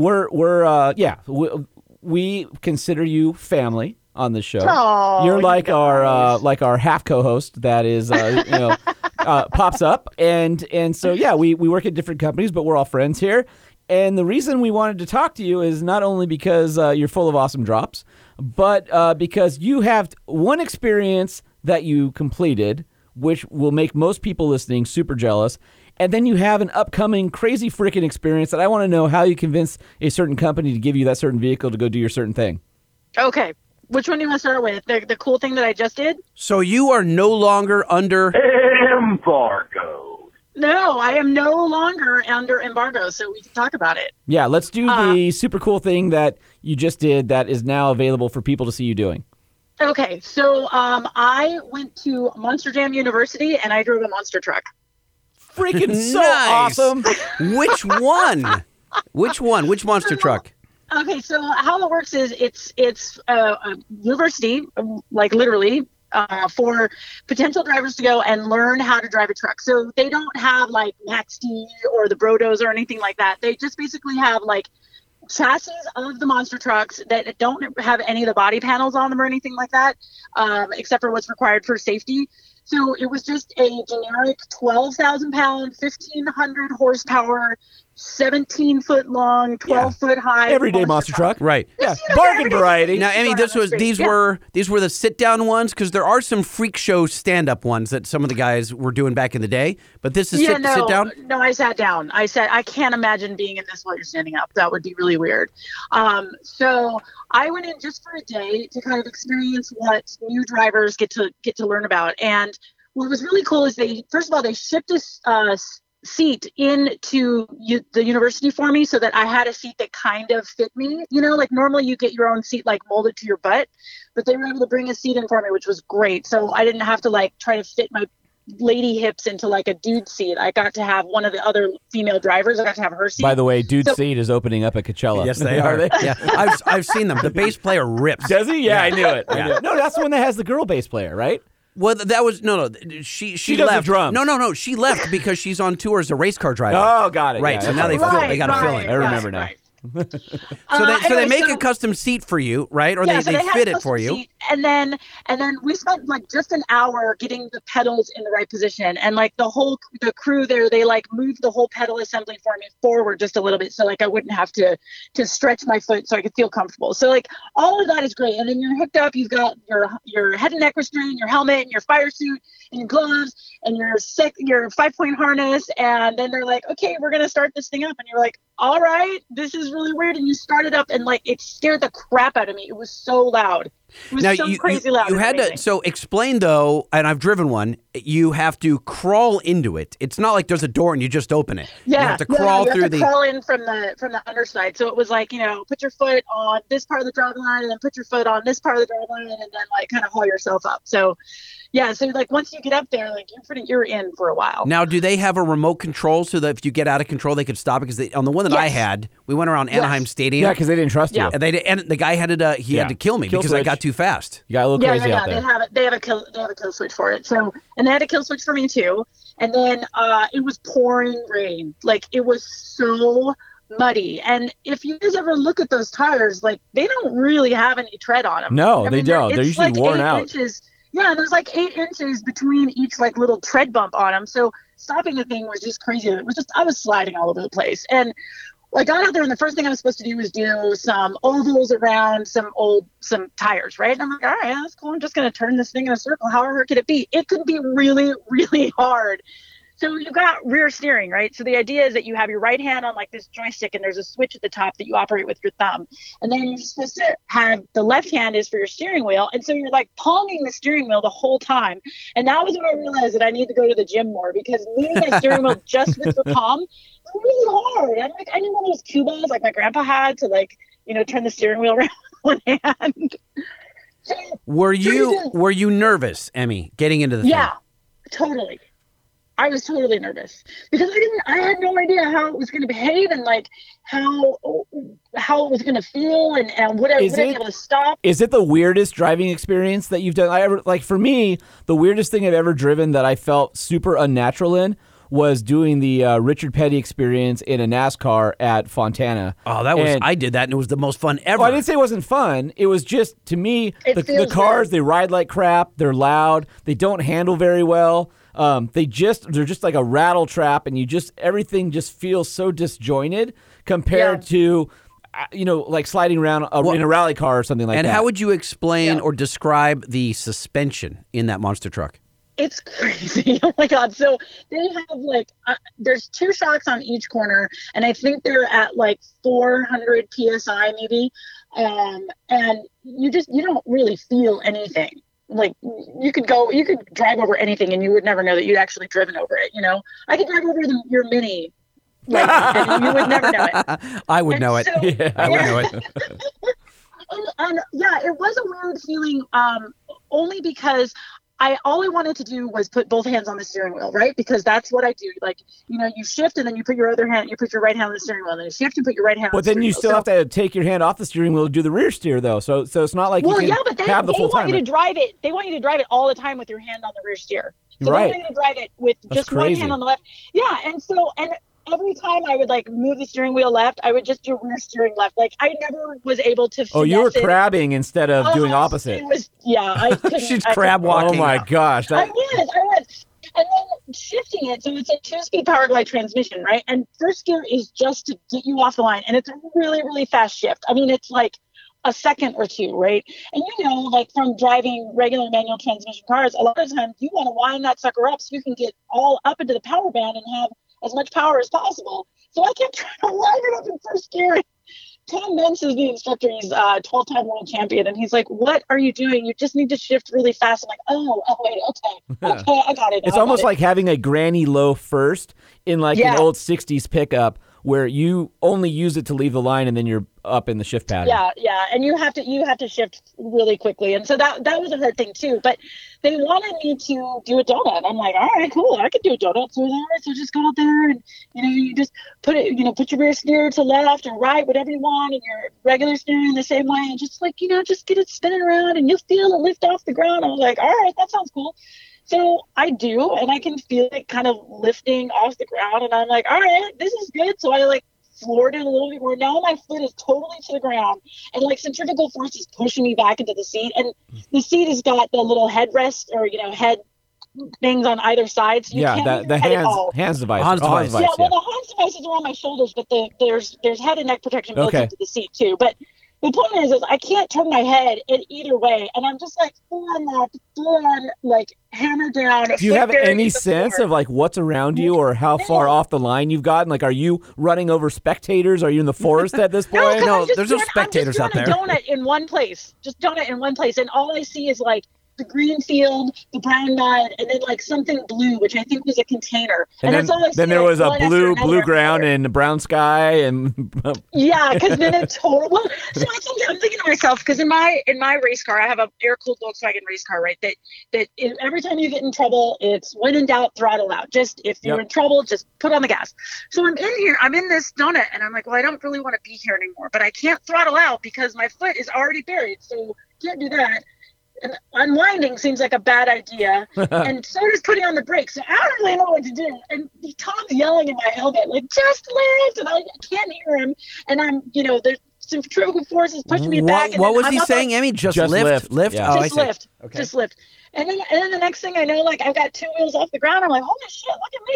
I'm doing a bicycle. I'm so awesome. And then the whole thing just goes bleh, all right over. Oh, it did? The whole thing fell over? Oh, yeah. That's what I said.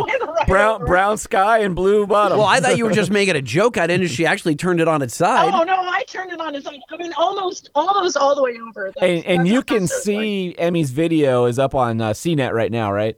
Well, what Emmy? What was the end game? So CNET sends you down there to do the what's it called? Monster Jam University. Monster Jam University. Okay, so they send you down there, but what's the end game? Like, are you going to go and potentially participate in? Dude, I thought maybe I could. I started the day like, I'm going to be so awesome at this. They're totally asking me to join the circuit. I'll be like the oldest Monster Jam driver they have, but that's okay. It'll be so cool. And like, no, that's not going to happen. But I did get to jump it, which was awesome. So we got, I don't know, maybe 15 feet in the air. No way. Gosh, wow. Yeah, there was a lot of sky. I saw a lot of sky. And then when you land, like when I watched it in slow motion, like the body of the truck just came all the way down to the ground and then popped back up. But I landed on all fours and like it was a sick jump. It was pretty cool. And like I jump in my race car all the time. Like that thing leaves the ground all the time. But I only leave like maybe 3 or 4 feet, right? Because it's 90 horsepower. This thing is giant, and they had me go off the backside of the jump. So I was like, I hit this thing. I don't know how fast it was going, but I hit this thing, and it just goes straight up in the air. And you're like, here's where I die on camera. Awesome. Do you feel totally out of control while you're doing it? Like, are you just like your senses are so overloaded you don't even know like where you're at? I mean, I did when I was doing the donut, for sure.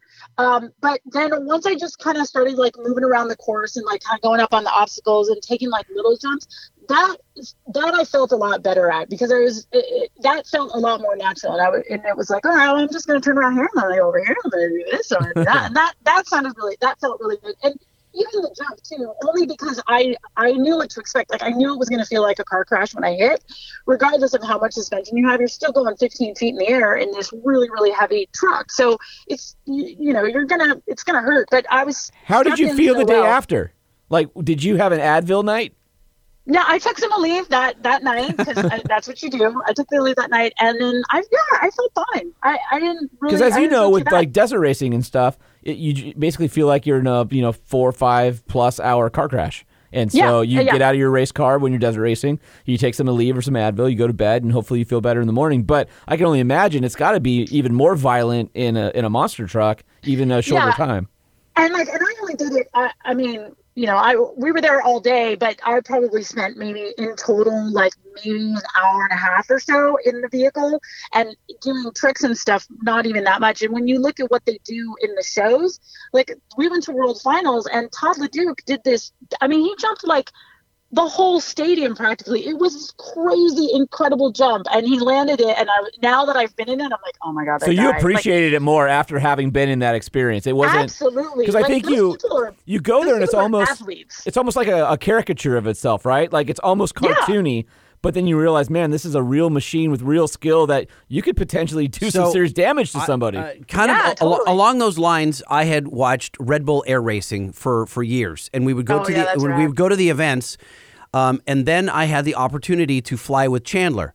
And did you fly with Chandler or Kirby Chambliss? Chambliss, thank you. You're right. Yes, you're absolutely I flew with him too. Chambliss. Amazing. And so, you guys are such best friends all of a sudden. I'm only telling you this because I went out on like a Tuesday, and then I called into work on Wednesday because I was so ill. I was so ill after riding with Kirby. It was. Would you say you were the illest? I was definitely the illest. I remember driving home, barely down the 405 freeway. I called my wife and go, I'm super ill. I'm going right to bed. I need some vitamin C. And so I would imagine that this is not that crazy, but I'm imagining that you have a lot of admiration now for these drivers. Absolutely. I mean, I've always thought Monsterdam was super cool, but being able to see exactly how difficult it is to do those tricks and recover from those tricks. I mean, those guys will get into donuts all the time, and then they'll bicycle out of them, and then the next thing you know, they're on all four wheels again, and you're like, that is ridiculous. Whereas, It's I awesome. got 2 wheels, and I'm like, well, I don't know how to save this. Like, I think if I just turn towards the dirt, but I can't figure out which way the dirt is. Oh, I'm over. It all happened so fast, I couldn't react in time. She lands and is like, yeah, buddy. Yeah, exactly. Hey, where is this school located? Is it in Florida? No, it is in Paxton, Illinois, and it is in Tom Mentz's backyard, like literally in like the back 40. He's got a place set up for like a stadium and also for arena. So he's got a big place and a smaller place that's set up, and it's all to the same spec in terms of size. And then they have, I saw 2 trucks while I was there, the one that I was driving and then another one that was in the shop. And then they've just got like this giant shop, and then there's a whole crew of people that work there. And so if you are invited to come audition, you get a 3-day audition. And then if you pass that, then you come back for 4 3-day training sessions. And then after that, you may or may not be offered a job. Wow. Yeah, wow. Sounds pretty grueling. Would you, if CNET said, hey, you know what, Emmy, we've got some downtime. You could go get another gig, right? You could have some side hustle. Would you, Truck Show Podcast. Would you? We'd want you as a third co-host, or you could just replace me because I suck. Or would you? Or me because I'm tired of you. Yeah, would you contend? Well, yeah, but Holman's going to die of skin cancer, which we'll tell you about soon. Let's hope not. Would you do it full time? Would you go for that gig? Oh, it would be so much fun. I would. The thing about being a Monsterdam driver, though, is that not only do you have to be athletic and you have to have driving skills, they're also, I mean, it's a show. It's motorsports, but it's a show first and foremost. So they have those drivers out at pit parties before every single event, and they're out there and they're talking to the fans and they're signing autographs and they're like hugging little kids. They're rock stars for sure. Yeah.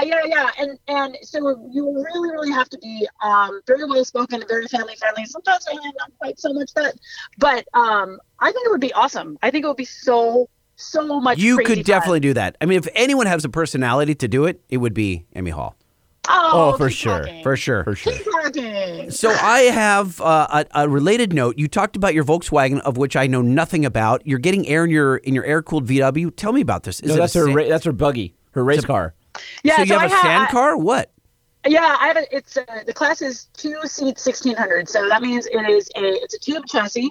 It's an air-cooled 1600 motor, single carburetor, with a bus transmission, so out of a Volkswagen bus. So it's 4 forward gears and then plus reverse. Okay. It's independent rear suspension. It's the beam front end out of a Bug, but then, everything's like kind of beefed up a little bit. So there's probably, I would say like 9 or 10 inches of travel in the front and 12 to 14 inches of travel in the rear. I just got a kind of a new to me chassis. My old car was so heavy. It was so heavy. And I would be like pinned in 4th gear and people would just like come flying by. And I'm like, well, I can't do anything about this yet. So I got a lighter weight chassis. I've only had it out once this year because it's really expensive to race. So I kind of have to pick and choose. And I'm not out there going out for points. I'm out there. Our motto is JFF. We are just finish, and if we finish first, that's awesome, and if we finish last, that's fine too, because the whole goal is to go out and like do the best that I can and have fun with my friends and just and try to meet the goal of finishing the race, because finishing a desert race is really hard. So I consider that a win. Yeah, absolutely. That is an accomplishment that should be on everybody's bucket list, is to go out and to finish a race. Okay, so we talked about Emmy and the monster trucks. We talked about Emmy and her little 1600 desert race buggy. Emmy, with all of the charm that she exudes, clearly, has convinced an automotive manufacturer to loan her a $325,000 SUV to go race off-roading. That's what it starts at, though. What? It actually, yeah, the retail of ours is $400,000. Okay, so let me guess here. This is wait, it's an off-road race? Well, it's the Rebel Rally. The Rebel Rally. Oh, what? So okay. Point to point. So like it's they use maps and things like that, and it's like a partner. You have somebody driving and somebody navigating, and it's an all-female race. Super awesome. Takes a lot of skill, and no electronics, no GPS, and it's just a really cool event. So a lot of manufacturers will get involved, where different companies will lend a press vehicle to a team, and that team will kind of support that manufacturer and do a bunch of social and stuff, and it kind of turns into a Rebel Rally /reviews / this manufacturer hooked us up. Here's what we thought about their vehicle out in the middle of nowhere, blah, blah, blah, blah, blah. Emmy is taking that to the next level. Emmy is driving she's driving a Rolls-Royce Cullinan. A Rolls-Royce Cullinan. It's the Rolls-Royce's new SUV. Yeah. Yeah, so you and I saw it at Daytona Truck Meet. I remember? know. Okay.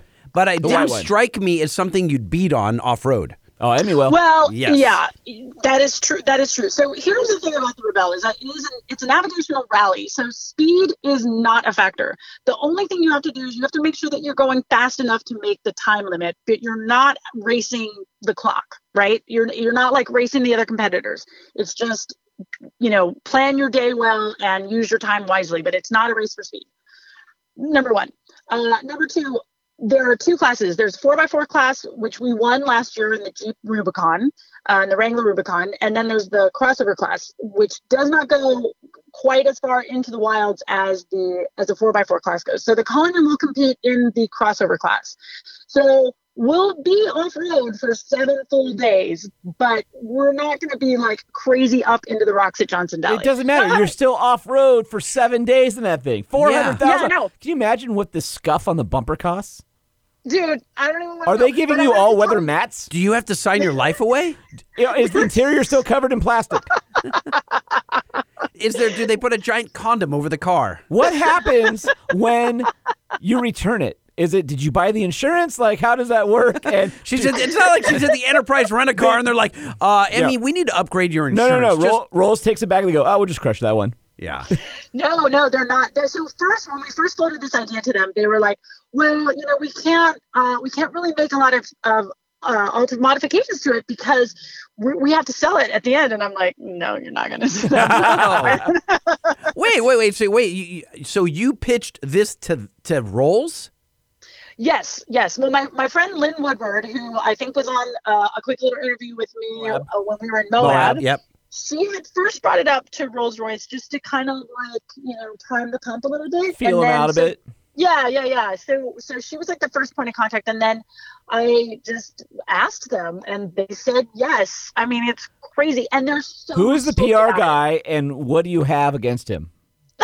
I mean, with a picture of a chicken? Like, what is he? Is he drunk? So Elizabeth is my PR rep there. And she sees the value in having manufacturers at the Rebel Rally, number one. And she understands that the Rebel is a real test of manufacturers' vehicles, right? I mean, I took a Chevy ZR2 a couple of years ago. We got 3rd place in that, and we got 2nd in a bone stock category. And this was partially driver error, but also I put a dent in the skid plate, which worked the diff plug out and the diff fluid leaked out. And then I lost 4-wheel drive in the middle of Glamis, however you say it. Glamis. Glamis. So I'm like there in the middle of the dunes and suddenly I have no 4-wheel drive. And then the next thing I know, Chevrolet has a Bison that comes out with a big old 1/4-inch thick steel skid plate. And I'm like, that was me. I did that. Yep. How many vehicles are in this in the Rebel? It's usually all told, it's probably 45 maybe. Oh, that's pretty good number. Yeah, it's a big event. Yeah, but it's only been going on. This will be the 4th year. This will be the 4th year. And it's always been all female? Yeah. So it's a way to, I don't have a problem as a woman and as a woman in the automotive industry and in racing. Like, I don't have a problem racing against guys. Like, I don't care. It doesn't bother me.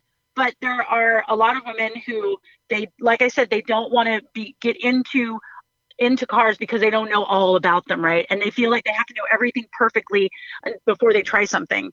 And this is a way for women to kind of get their feet wet without the pressure of like, well, I can't look stupid in front of the guys.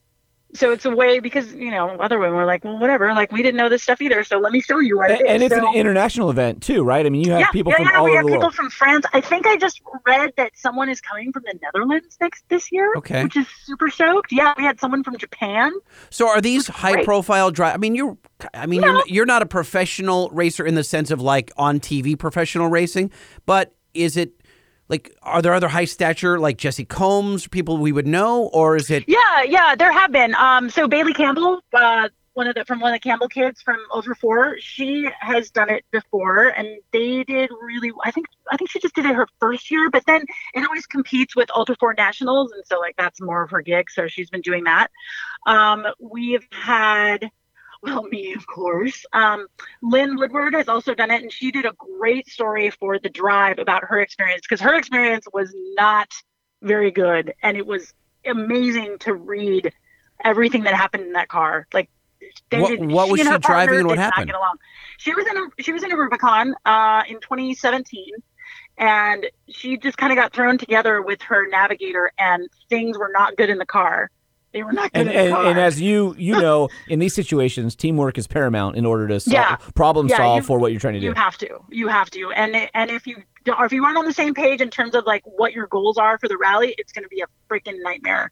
So like, I'm really lucky. My navigator, Rebecca Donaghy, and I, like, we are a well-oiled machine. And what I'm not good at, she's good at, and what she's not good at, which actually she's good at everything, but I'm good at, those things. So we work really well together, but some people don't pick their partners well. Yeah, so, you got to have a report. And there's I think like Nicole from Total Chaos has been in it. I think Shelby Hall, Rod Hall's granddaughter. Yeah, Shelby did it. Nicole Total Chaos is a big sponsor, so she can't do the rally because she's a sponsor. But she's out there all the time. She helps set the course. She's out there like as a media driver, and like Nicole's crazy, and I love her, and it's so great. Yeah, she's the only lady I know that's crazier than you. Yeah, I totally agree with that. Emmy is 11 all the time. Nicole's 12. Oh, at least 25. Maybe, yeah, totally. Hey, oh my God, is the race streamed, or is it taped, or can we see it after the fact? You can track on live maps and stuff like that. Yeah, you can track on live maps, and we have a partnership with Mapbox. So, like, when you go in, you can, like, click on certain areas, and, like, a little window will pop up. It'll say, like, this is Dumont Dunes, and it's known for blah, blah, blah, blah, blah, and it's an altitude of blah, blah, blah, blah, blah, and it just gives you kind of some context for where we are. It's weird, though, when you look at it, if you're not really sure how the rally works. So you have a series of different checkpoints, and some of them are marked, and they're super easy to find, and they're just kind of designed to, like, move you from one camp to the next. So you could just do all of those checkpoints, and you would still find your way from one camp to the next. It seems like this should be a reality TV show, at the very least. Oh, yeah. Lightning, everything that's interesting to you turns into this should be a reality TV show. But it should be.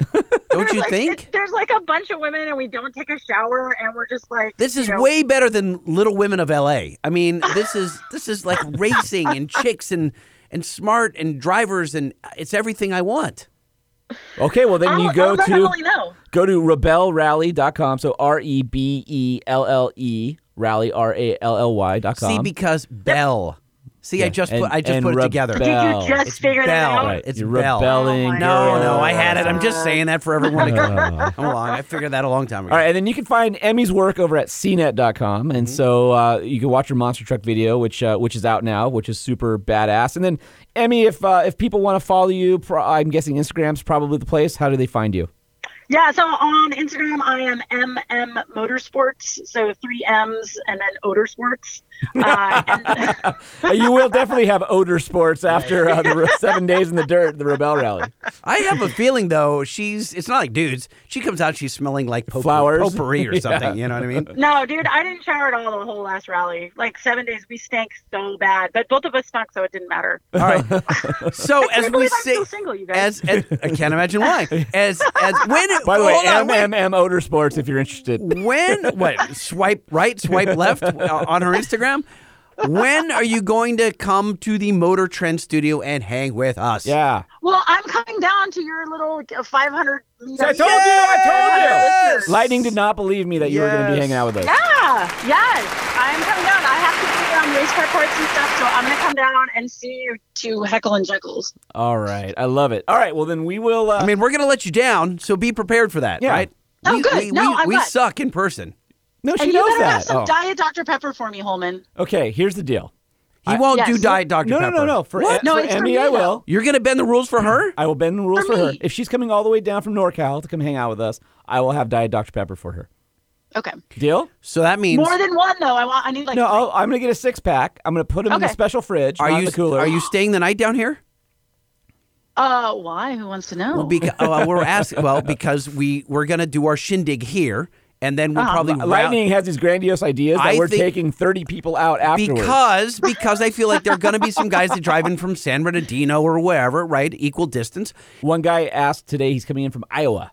Oh my God, are you kidding me? Yeah, he's like, hey, where's the info? Because I'm trying to convince my buddy to come out. So again, crazy. this is why I'm asking Emmy, because we want to go out for some drinks afterwards, some adult beverages, right? And hang out for a couple hours. Just say, hey, Emmy, hang out with us until we're done. That's what I'm saying. Okay, we'll just come out and Yes, say Am I it. too long-winded? I will hang out with you guys until you're done.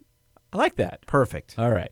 So Yes. we will see you at least in real time in less than a week, but then you'll Yes. hear the podcast in a week from now. That's so exciting. I can listen to it on my way when I'm driving down there. Yes, you Oh, can. you can. This You is will be. And then I'll be very like- surreal. I'll be like, I've heard all of this It's before. an Just out-of-body skip. experience. All right, you have to give us a live yeah, buddy. The pressure's on. All right, you ready? Yep. Yeah, buddy. Yay! All right, we love you. The fabulous Emmy you, Hall, man. everybody. The fabulous Bye. Emmy Hall. Thank Bye. you. Turns out Emmy is talented. Hey, are you in the mood for some dancing? Nope, I am in the mood for some emails. You email, yeah.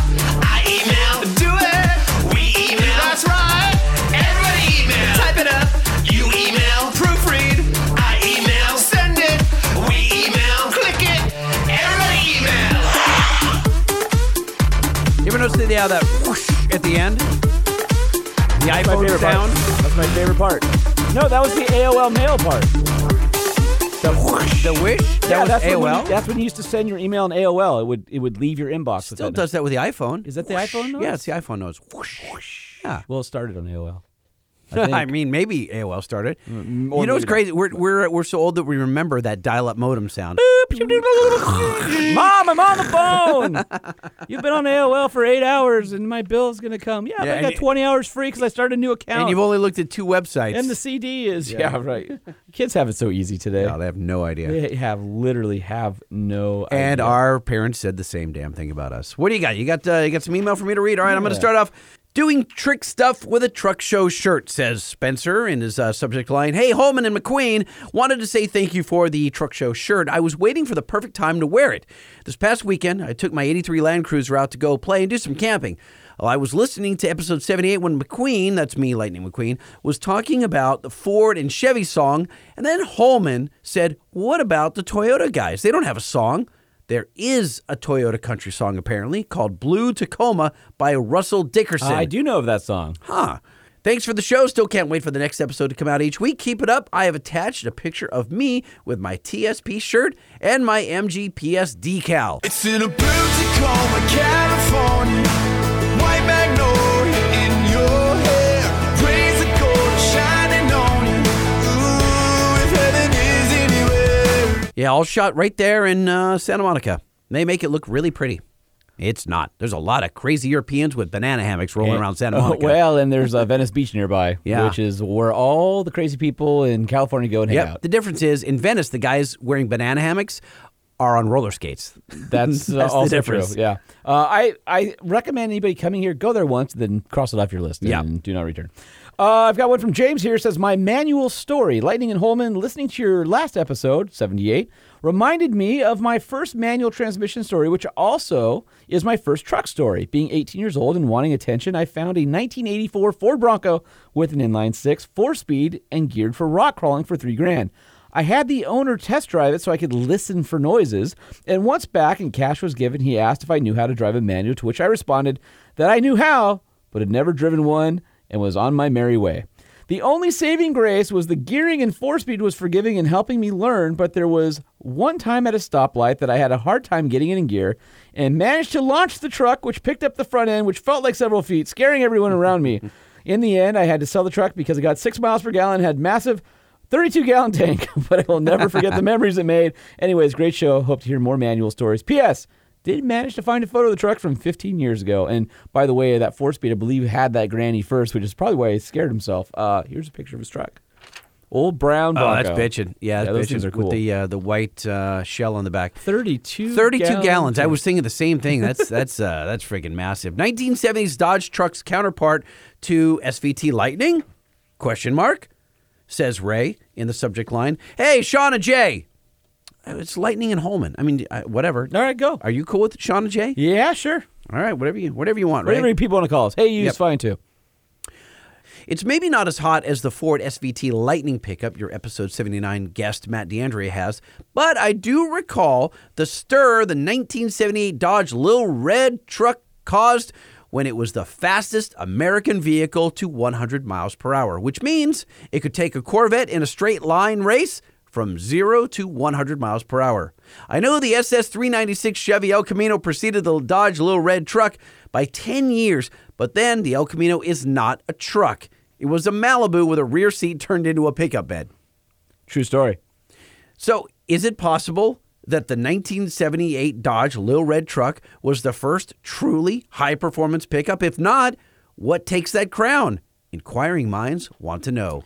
I mean, that's a pretty interesting question. I hadn't even thought of the Little Red Express. Is it Little Red Express? Yep. Or that's what it's called? Yeah. Don't you remember? Those were the red step side that had the stacks. Oh, my Lord. Super iconic. Here. I do remember that Those now. guys. Wow. Okay, yeah, I had completely erased that from my memory banks. So the 78s, I guess, are the ones to have. I don't know. Are you a fan of that truck? I mean, it's for the era, badass. Okay. Yeah, and they're very, very, very collectible and valuable today.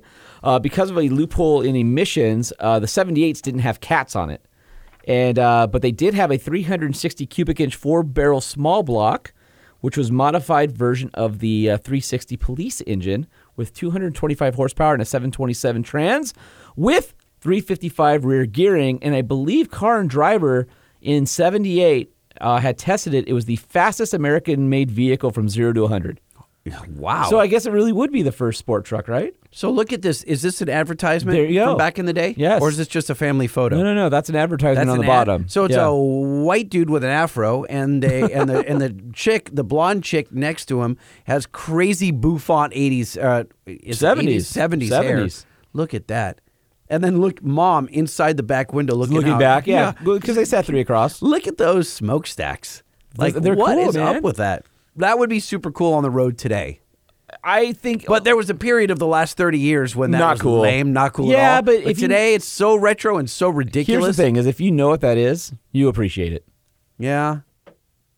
It's I appreciate it. When I know what it is, you may not appreciate it. I don't. I would drive it for comedy's sake. Oh my God! I wonder if we could get you into a Little Red Express just so you could have it for like 5 minutes, so I get pictures of you in it. I would absolutely do it. What do you think they're worth? They're probably 100,000. What? I would guess. No. Want me to check eBay? How many did they make? My research on the old interwebs tells me 78 only had 2,188. Oh, so they're really rare. Oh, I was thinking 10,000. Oh, okay. Wow. 79. So let me guess. I'm going to say at like a Barrett Jackson in super primo condition, I bet that truck's going to go for 90 grand. I think it's more. Oh, really? Yeah, I do. I don't know when the last one sold. We'll just see if we can find one on eBay real quick because I'm kind of curious. None for sale on eBay. None for sale. Just parts and models. Okay. 79 was the second year. They made 5,118, but there were some changes, including cats and unleaded gas, 85 miles speedo, blah, blah, blah, blah, blah. I think 78's the desirable year. Sure. Well, here's one that looks like a driver. Super original, nice on Hemmings right now for $24,900. I would guess a Primo mint one would go more than that. Here's a 78 for 32, so maybe not. Maybe now's the time because that. So the fact that they're so butt ugly that no, they're awesome. Not butt ugly, they're awesome. But I'm thinking like if you're looking to buy an investment of a sport truck, that's the one to probably get because that thing is definitely going up in value in the next several years. Yeah. I got one more manual transmission story here from Yannick. He says, "Hello, Holman and Lightning." Thank you, sir. My first and best memory of a manual transmission. It was with an 89 Dodge 3/4 ton with the Cummins. When I was 7 years old, my dad owned a log skidder, and to move it from job site to the next, I would drive the truck behind the machine. But was not tall enough to reach the clutch. My dad had to do the clutch with the door open. To stop it, I would shut off the ignition. Over time, I learned how to shift. That's my best story. Now, here's my dumbest story. As a daily, I bought a Honda Civic from a guy at work. I asked him if he ever noticed that over 15 kilometers an hour, Yannick's from Canada, the shifter did not go all the way to the right. My friend told me it's so you don't put it in reverse when you shift into sixth gear. That's when the arguing started over whether I had 6 or a 5-speed in the car. At that time, my car had 8,000 kilometers on it, and I told him I would have noticed if my car had a 6-speed. Funny story, when I bought the car, I replaced the shift knob before I left the parking lot with a snap-on screwdriver handle and never looked at the stock shift knob ever again.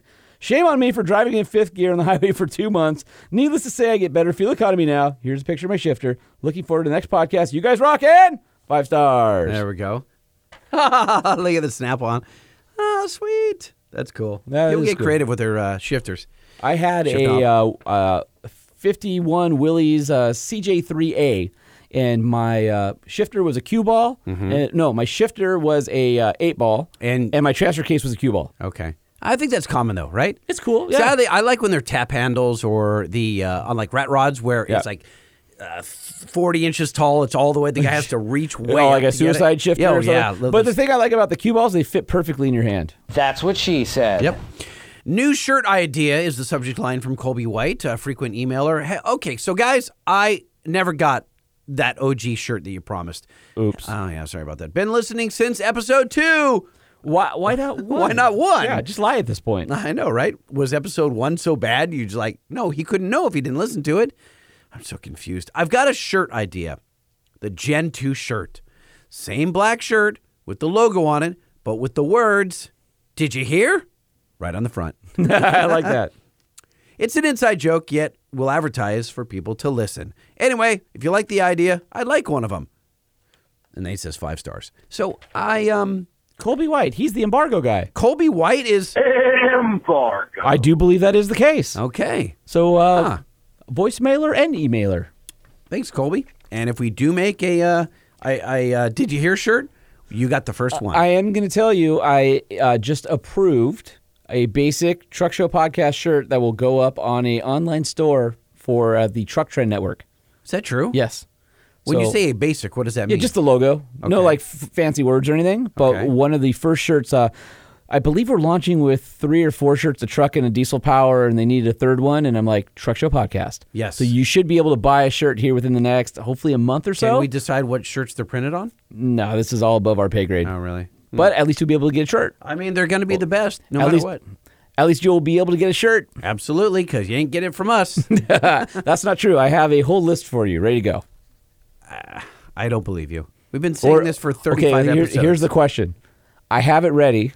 I just have to format it and send it to you. Hold on. You wanted me. I'm going to have to pay for all the postage? Hold on. Or do we just bring them to our party and give them out to everybody? That's the call. That's definitely the call. So many people hate us.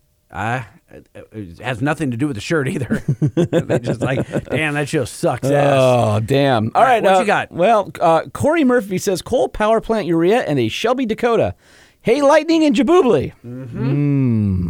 That's not right. Oh, you got your Jaboobly. I got shafted. You got Jaboobly. No, I'm not. It's 2 of you. I'm not even on the show anymore. Clearly, I've been replaced by nothing. Thank you, Corey. You are dead to me. This is Corey, the guy from West Virginia with the Shelby Dakota. Yep. Writing in to tell you guys that my first job out of college in 2016 was a project engineer at a coal power plant near Morgantown, which I drove my Shelby Dakota to every day. We should actually call him about his Shelby Dakota because that's kind of a whole little history of truckdom that we haven't really explored. Or we should call Shelby about the Shelby Dakota. I would Listen, rather Shelby talk to Shelby. Hold on, Shelby. I'm writing down. Yep. Idea, Shelby Dakota. Okay. He says, how's that voice treating you over there? yeah, I'm about done with the show. My first project was actually redesigning the power system for our gigantic urea injection system for one of our sounds gross. generation units. Also, a warning, urea is very hard on steel and corrodes it very quickly. When we used the urea system, it almost always caused a tube leak in the boiler a few weeks later, so I predicted being hard on exhaust pipes down the road. Unfortunately, I did sell my Dakota, but currently looking to buy an OBS 7.3 F350. I would also like to point out, I'm still waiting for my t-shirt a year later. I recently got an iPhone for work, and the first thing I did was another 5-star review. Keep monitoring those parameters, Corey. And he gives us a new address. A little, sorry about I wasn't that. very quick on the draw right there. But, well, I did get it. I barely limped through the show with my voice issue, so enough screaming at baseball games, I guess. All right, well, That's I think, it? yeah, well, you don't have any more voice left, so we're going to continue. You just kind of sound like, is it Shaggy or Scooby? One of the two. Shaggy. The truck show. All right, well, again, we didn't get a chance to play any 5-star hotline, and we need to do that. So we would like to hear from you guys. It's the way for you to participate in the show outside of just email. 657-205-6105, 657-205-6105 if you want to discuss trucks or you want to poke fun at one of us. Or you want to attempt your own drop. Yeah, you can do that too. Or if you want to do it the traditional way, truckshowpodcast@gmail.com or @truckshowpodcast on Facebook and Instagram. Right. Truck Podcast on Twitter. How good was Emmy? Emmy's always Seriously, awesome. How good is Emmy? I mean, seriously. Awesome. I love Emmy. Can we have her on again, like right now? Well, no, but she's coming to our party, so she will be on again. Okay, we're soon. going to get a double scoop. I'm just of jealous. Emmy. She did way, way cooler stuff than we have in the last few weeks. That's because she's not tied to a studio. Or ever. Yeah, I mean, she gets to go out and do stuff in the world. Well, so do you. Yeah, it's awesome. Yeah, what's up with your deal? Don't know. I'm trapped in a freaking office all day long. I'm sorry. Well, Well, when I alright. started my gig, I was like, oh, man, I'm going to do cool stuff, and I'm going to go hang out with other, like, tastemakers. We're going to do this and that. Nope, I'm just, like, in an office all day, just grinding. So what do we have? One more show, and then that's it. That's the party. Are we announcing the winner next episode? We're going to have to. Yeah, we All right, absolutely So we're have gonna have to reach out to Greg to see if we can get him on, so we can talk about that At Decked. At Yes. Decked, yep. We got to thank Decked for supporting the Truck Show podcast and our party. Laid out They're gonna some be out here. laid out some cashish Yeah. for a winner and a guest to fly out here to LA. Yep. Although it would be funny if someone won and they were like in Riverside and they just have to drive here. That would be easy on all of us. But I guess why would you enter the contest? Well, you would enter because you wanted to win Because the you deck. want to win the deck system, or second place, or third place, which are other prizes. And then also we have to thank Nissan, who has been our presenting sponsor since pretty much the beginning. Yeah. And they're awesome Titan and Titan XD trucks. Head on down to your Nissan dealer, nissanusa.com, and check out the Titan. They're bringing one to our party, so you'll be able to see one in person on August 10th here in El Segundo, California. You know who else is showing up? Who? I just got an email. Who? Nope, he sure isn't. No, he's not? No. Why not? I heard that his voice is shot laryngitis. also? What are the chances? Oh, amazing. You Poor sure? guy. Really? Yeah, 100%. Maybe at the party. Yeah? We'll have to check in on him. After you have some chamomile tea and I forgot honey. his name. What's his name again? That'd be Billy Bargain. Oh, yeah, Billy Bargain. Billy yeah. Bargain. Billy Bargain. Did you know Billy Bargain is a huge fan of the Nissan 5-year, 100,000-mile warranty? Is he? Let me ask him. Hold Absolutely. on. He's outside. Oh, Hold you on. gonna bring him in? Yeah, hold on. Billy, come in! Billy! Hi, Lightning! Hi, Holman! Yeah, what's up? I'm Billy Bargain! And this is all I can do tonight! No, Billy, Yeah, come on. that's Step up. Tell us about the party. Tell us about Nissan. Tell us about the 5-year, 100,000-mile warranty on the best truck on the market. I can tell you about my gravelly voice! Now, Billy, were you at the Angel game with Holman? Oh, yeah, we were trying to outshout each other at the umpires. And we're trying to say, if you had one more eye, you'd be a Cyclops. Or bend over and use your good eye. Or get off your knees, you're blowing the game. Some of our favorite umpire heckles. That's weird that you and Holman were sitting so close to each other at the game that you were watching kind of the same place from the same angles. Well, we were talking about the party on August 10th here at the 831 South Douglas Street, El Segundo, California, just south of LAX. You should come on down. You can enjoy yourself some food, some Dr. Pepper. You can enjoy yourself some Holman, not so much some Jaboobly. You can have some, I hear Omar's going to be spinning some records. I hear Nissan's going to be here, Deck's going to be here, Food's going to be here. We're going to, you guys going to do the show is what I hear. We're going to do we are going to do some recording, maybe not the whole show, because we're worried about a lot of suckage leaking in. Well, I think whatever you guys do is great, and the fact that you have opened up your arms to the entire world to come on down and see you guys in person, get them some selfies for the old Instagram and Facebook, all that kind of good stuff. I'm going to be down there probably in spirit because I've got a business trip, heading out somewhere to do something with somebody. But don't forget, you should vote for this show, podcastawards.com. Check that out. Make sure you vote for the Truck Show Podcast. Holman told me to tell you that. What does Billy Bargain care about us winning an award? I also care about Dex. I also care about Nissan. I care about each individual listener. So I'm going to say a prayer for each and every one of you tonight that you will make it down to the Facebook page at Truck Show Podcast and RSVP to come hang out with us. Now that's August. At the Motor Trade headquarters. August 10th, 1 to 5 p.m.? That would be August 10th from 1 to 5 p.m. Lightning. That's correct, sir. All right. Well, thank you for stopping by. Sorry about your voice. What? Exactly. Oh, that Billy Bargain. Yeah. That guy is... He's a card. Yeah. You can't talk now, can you? Why? Why can't I? I can talk just fine. Totally awesome. Yeah. Totally not regretting this at all. You sound great. Oh, my gosh. Better than the show? Nope. Please leave us a 5-star, subscribe, tell your friends, do all that good stuff. I'm going to go drink some honey. That's what she said.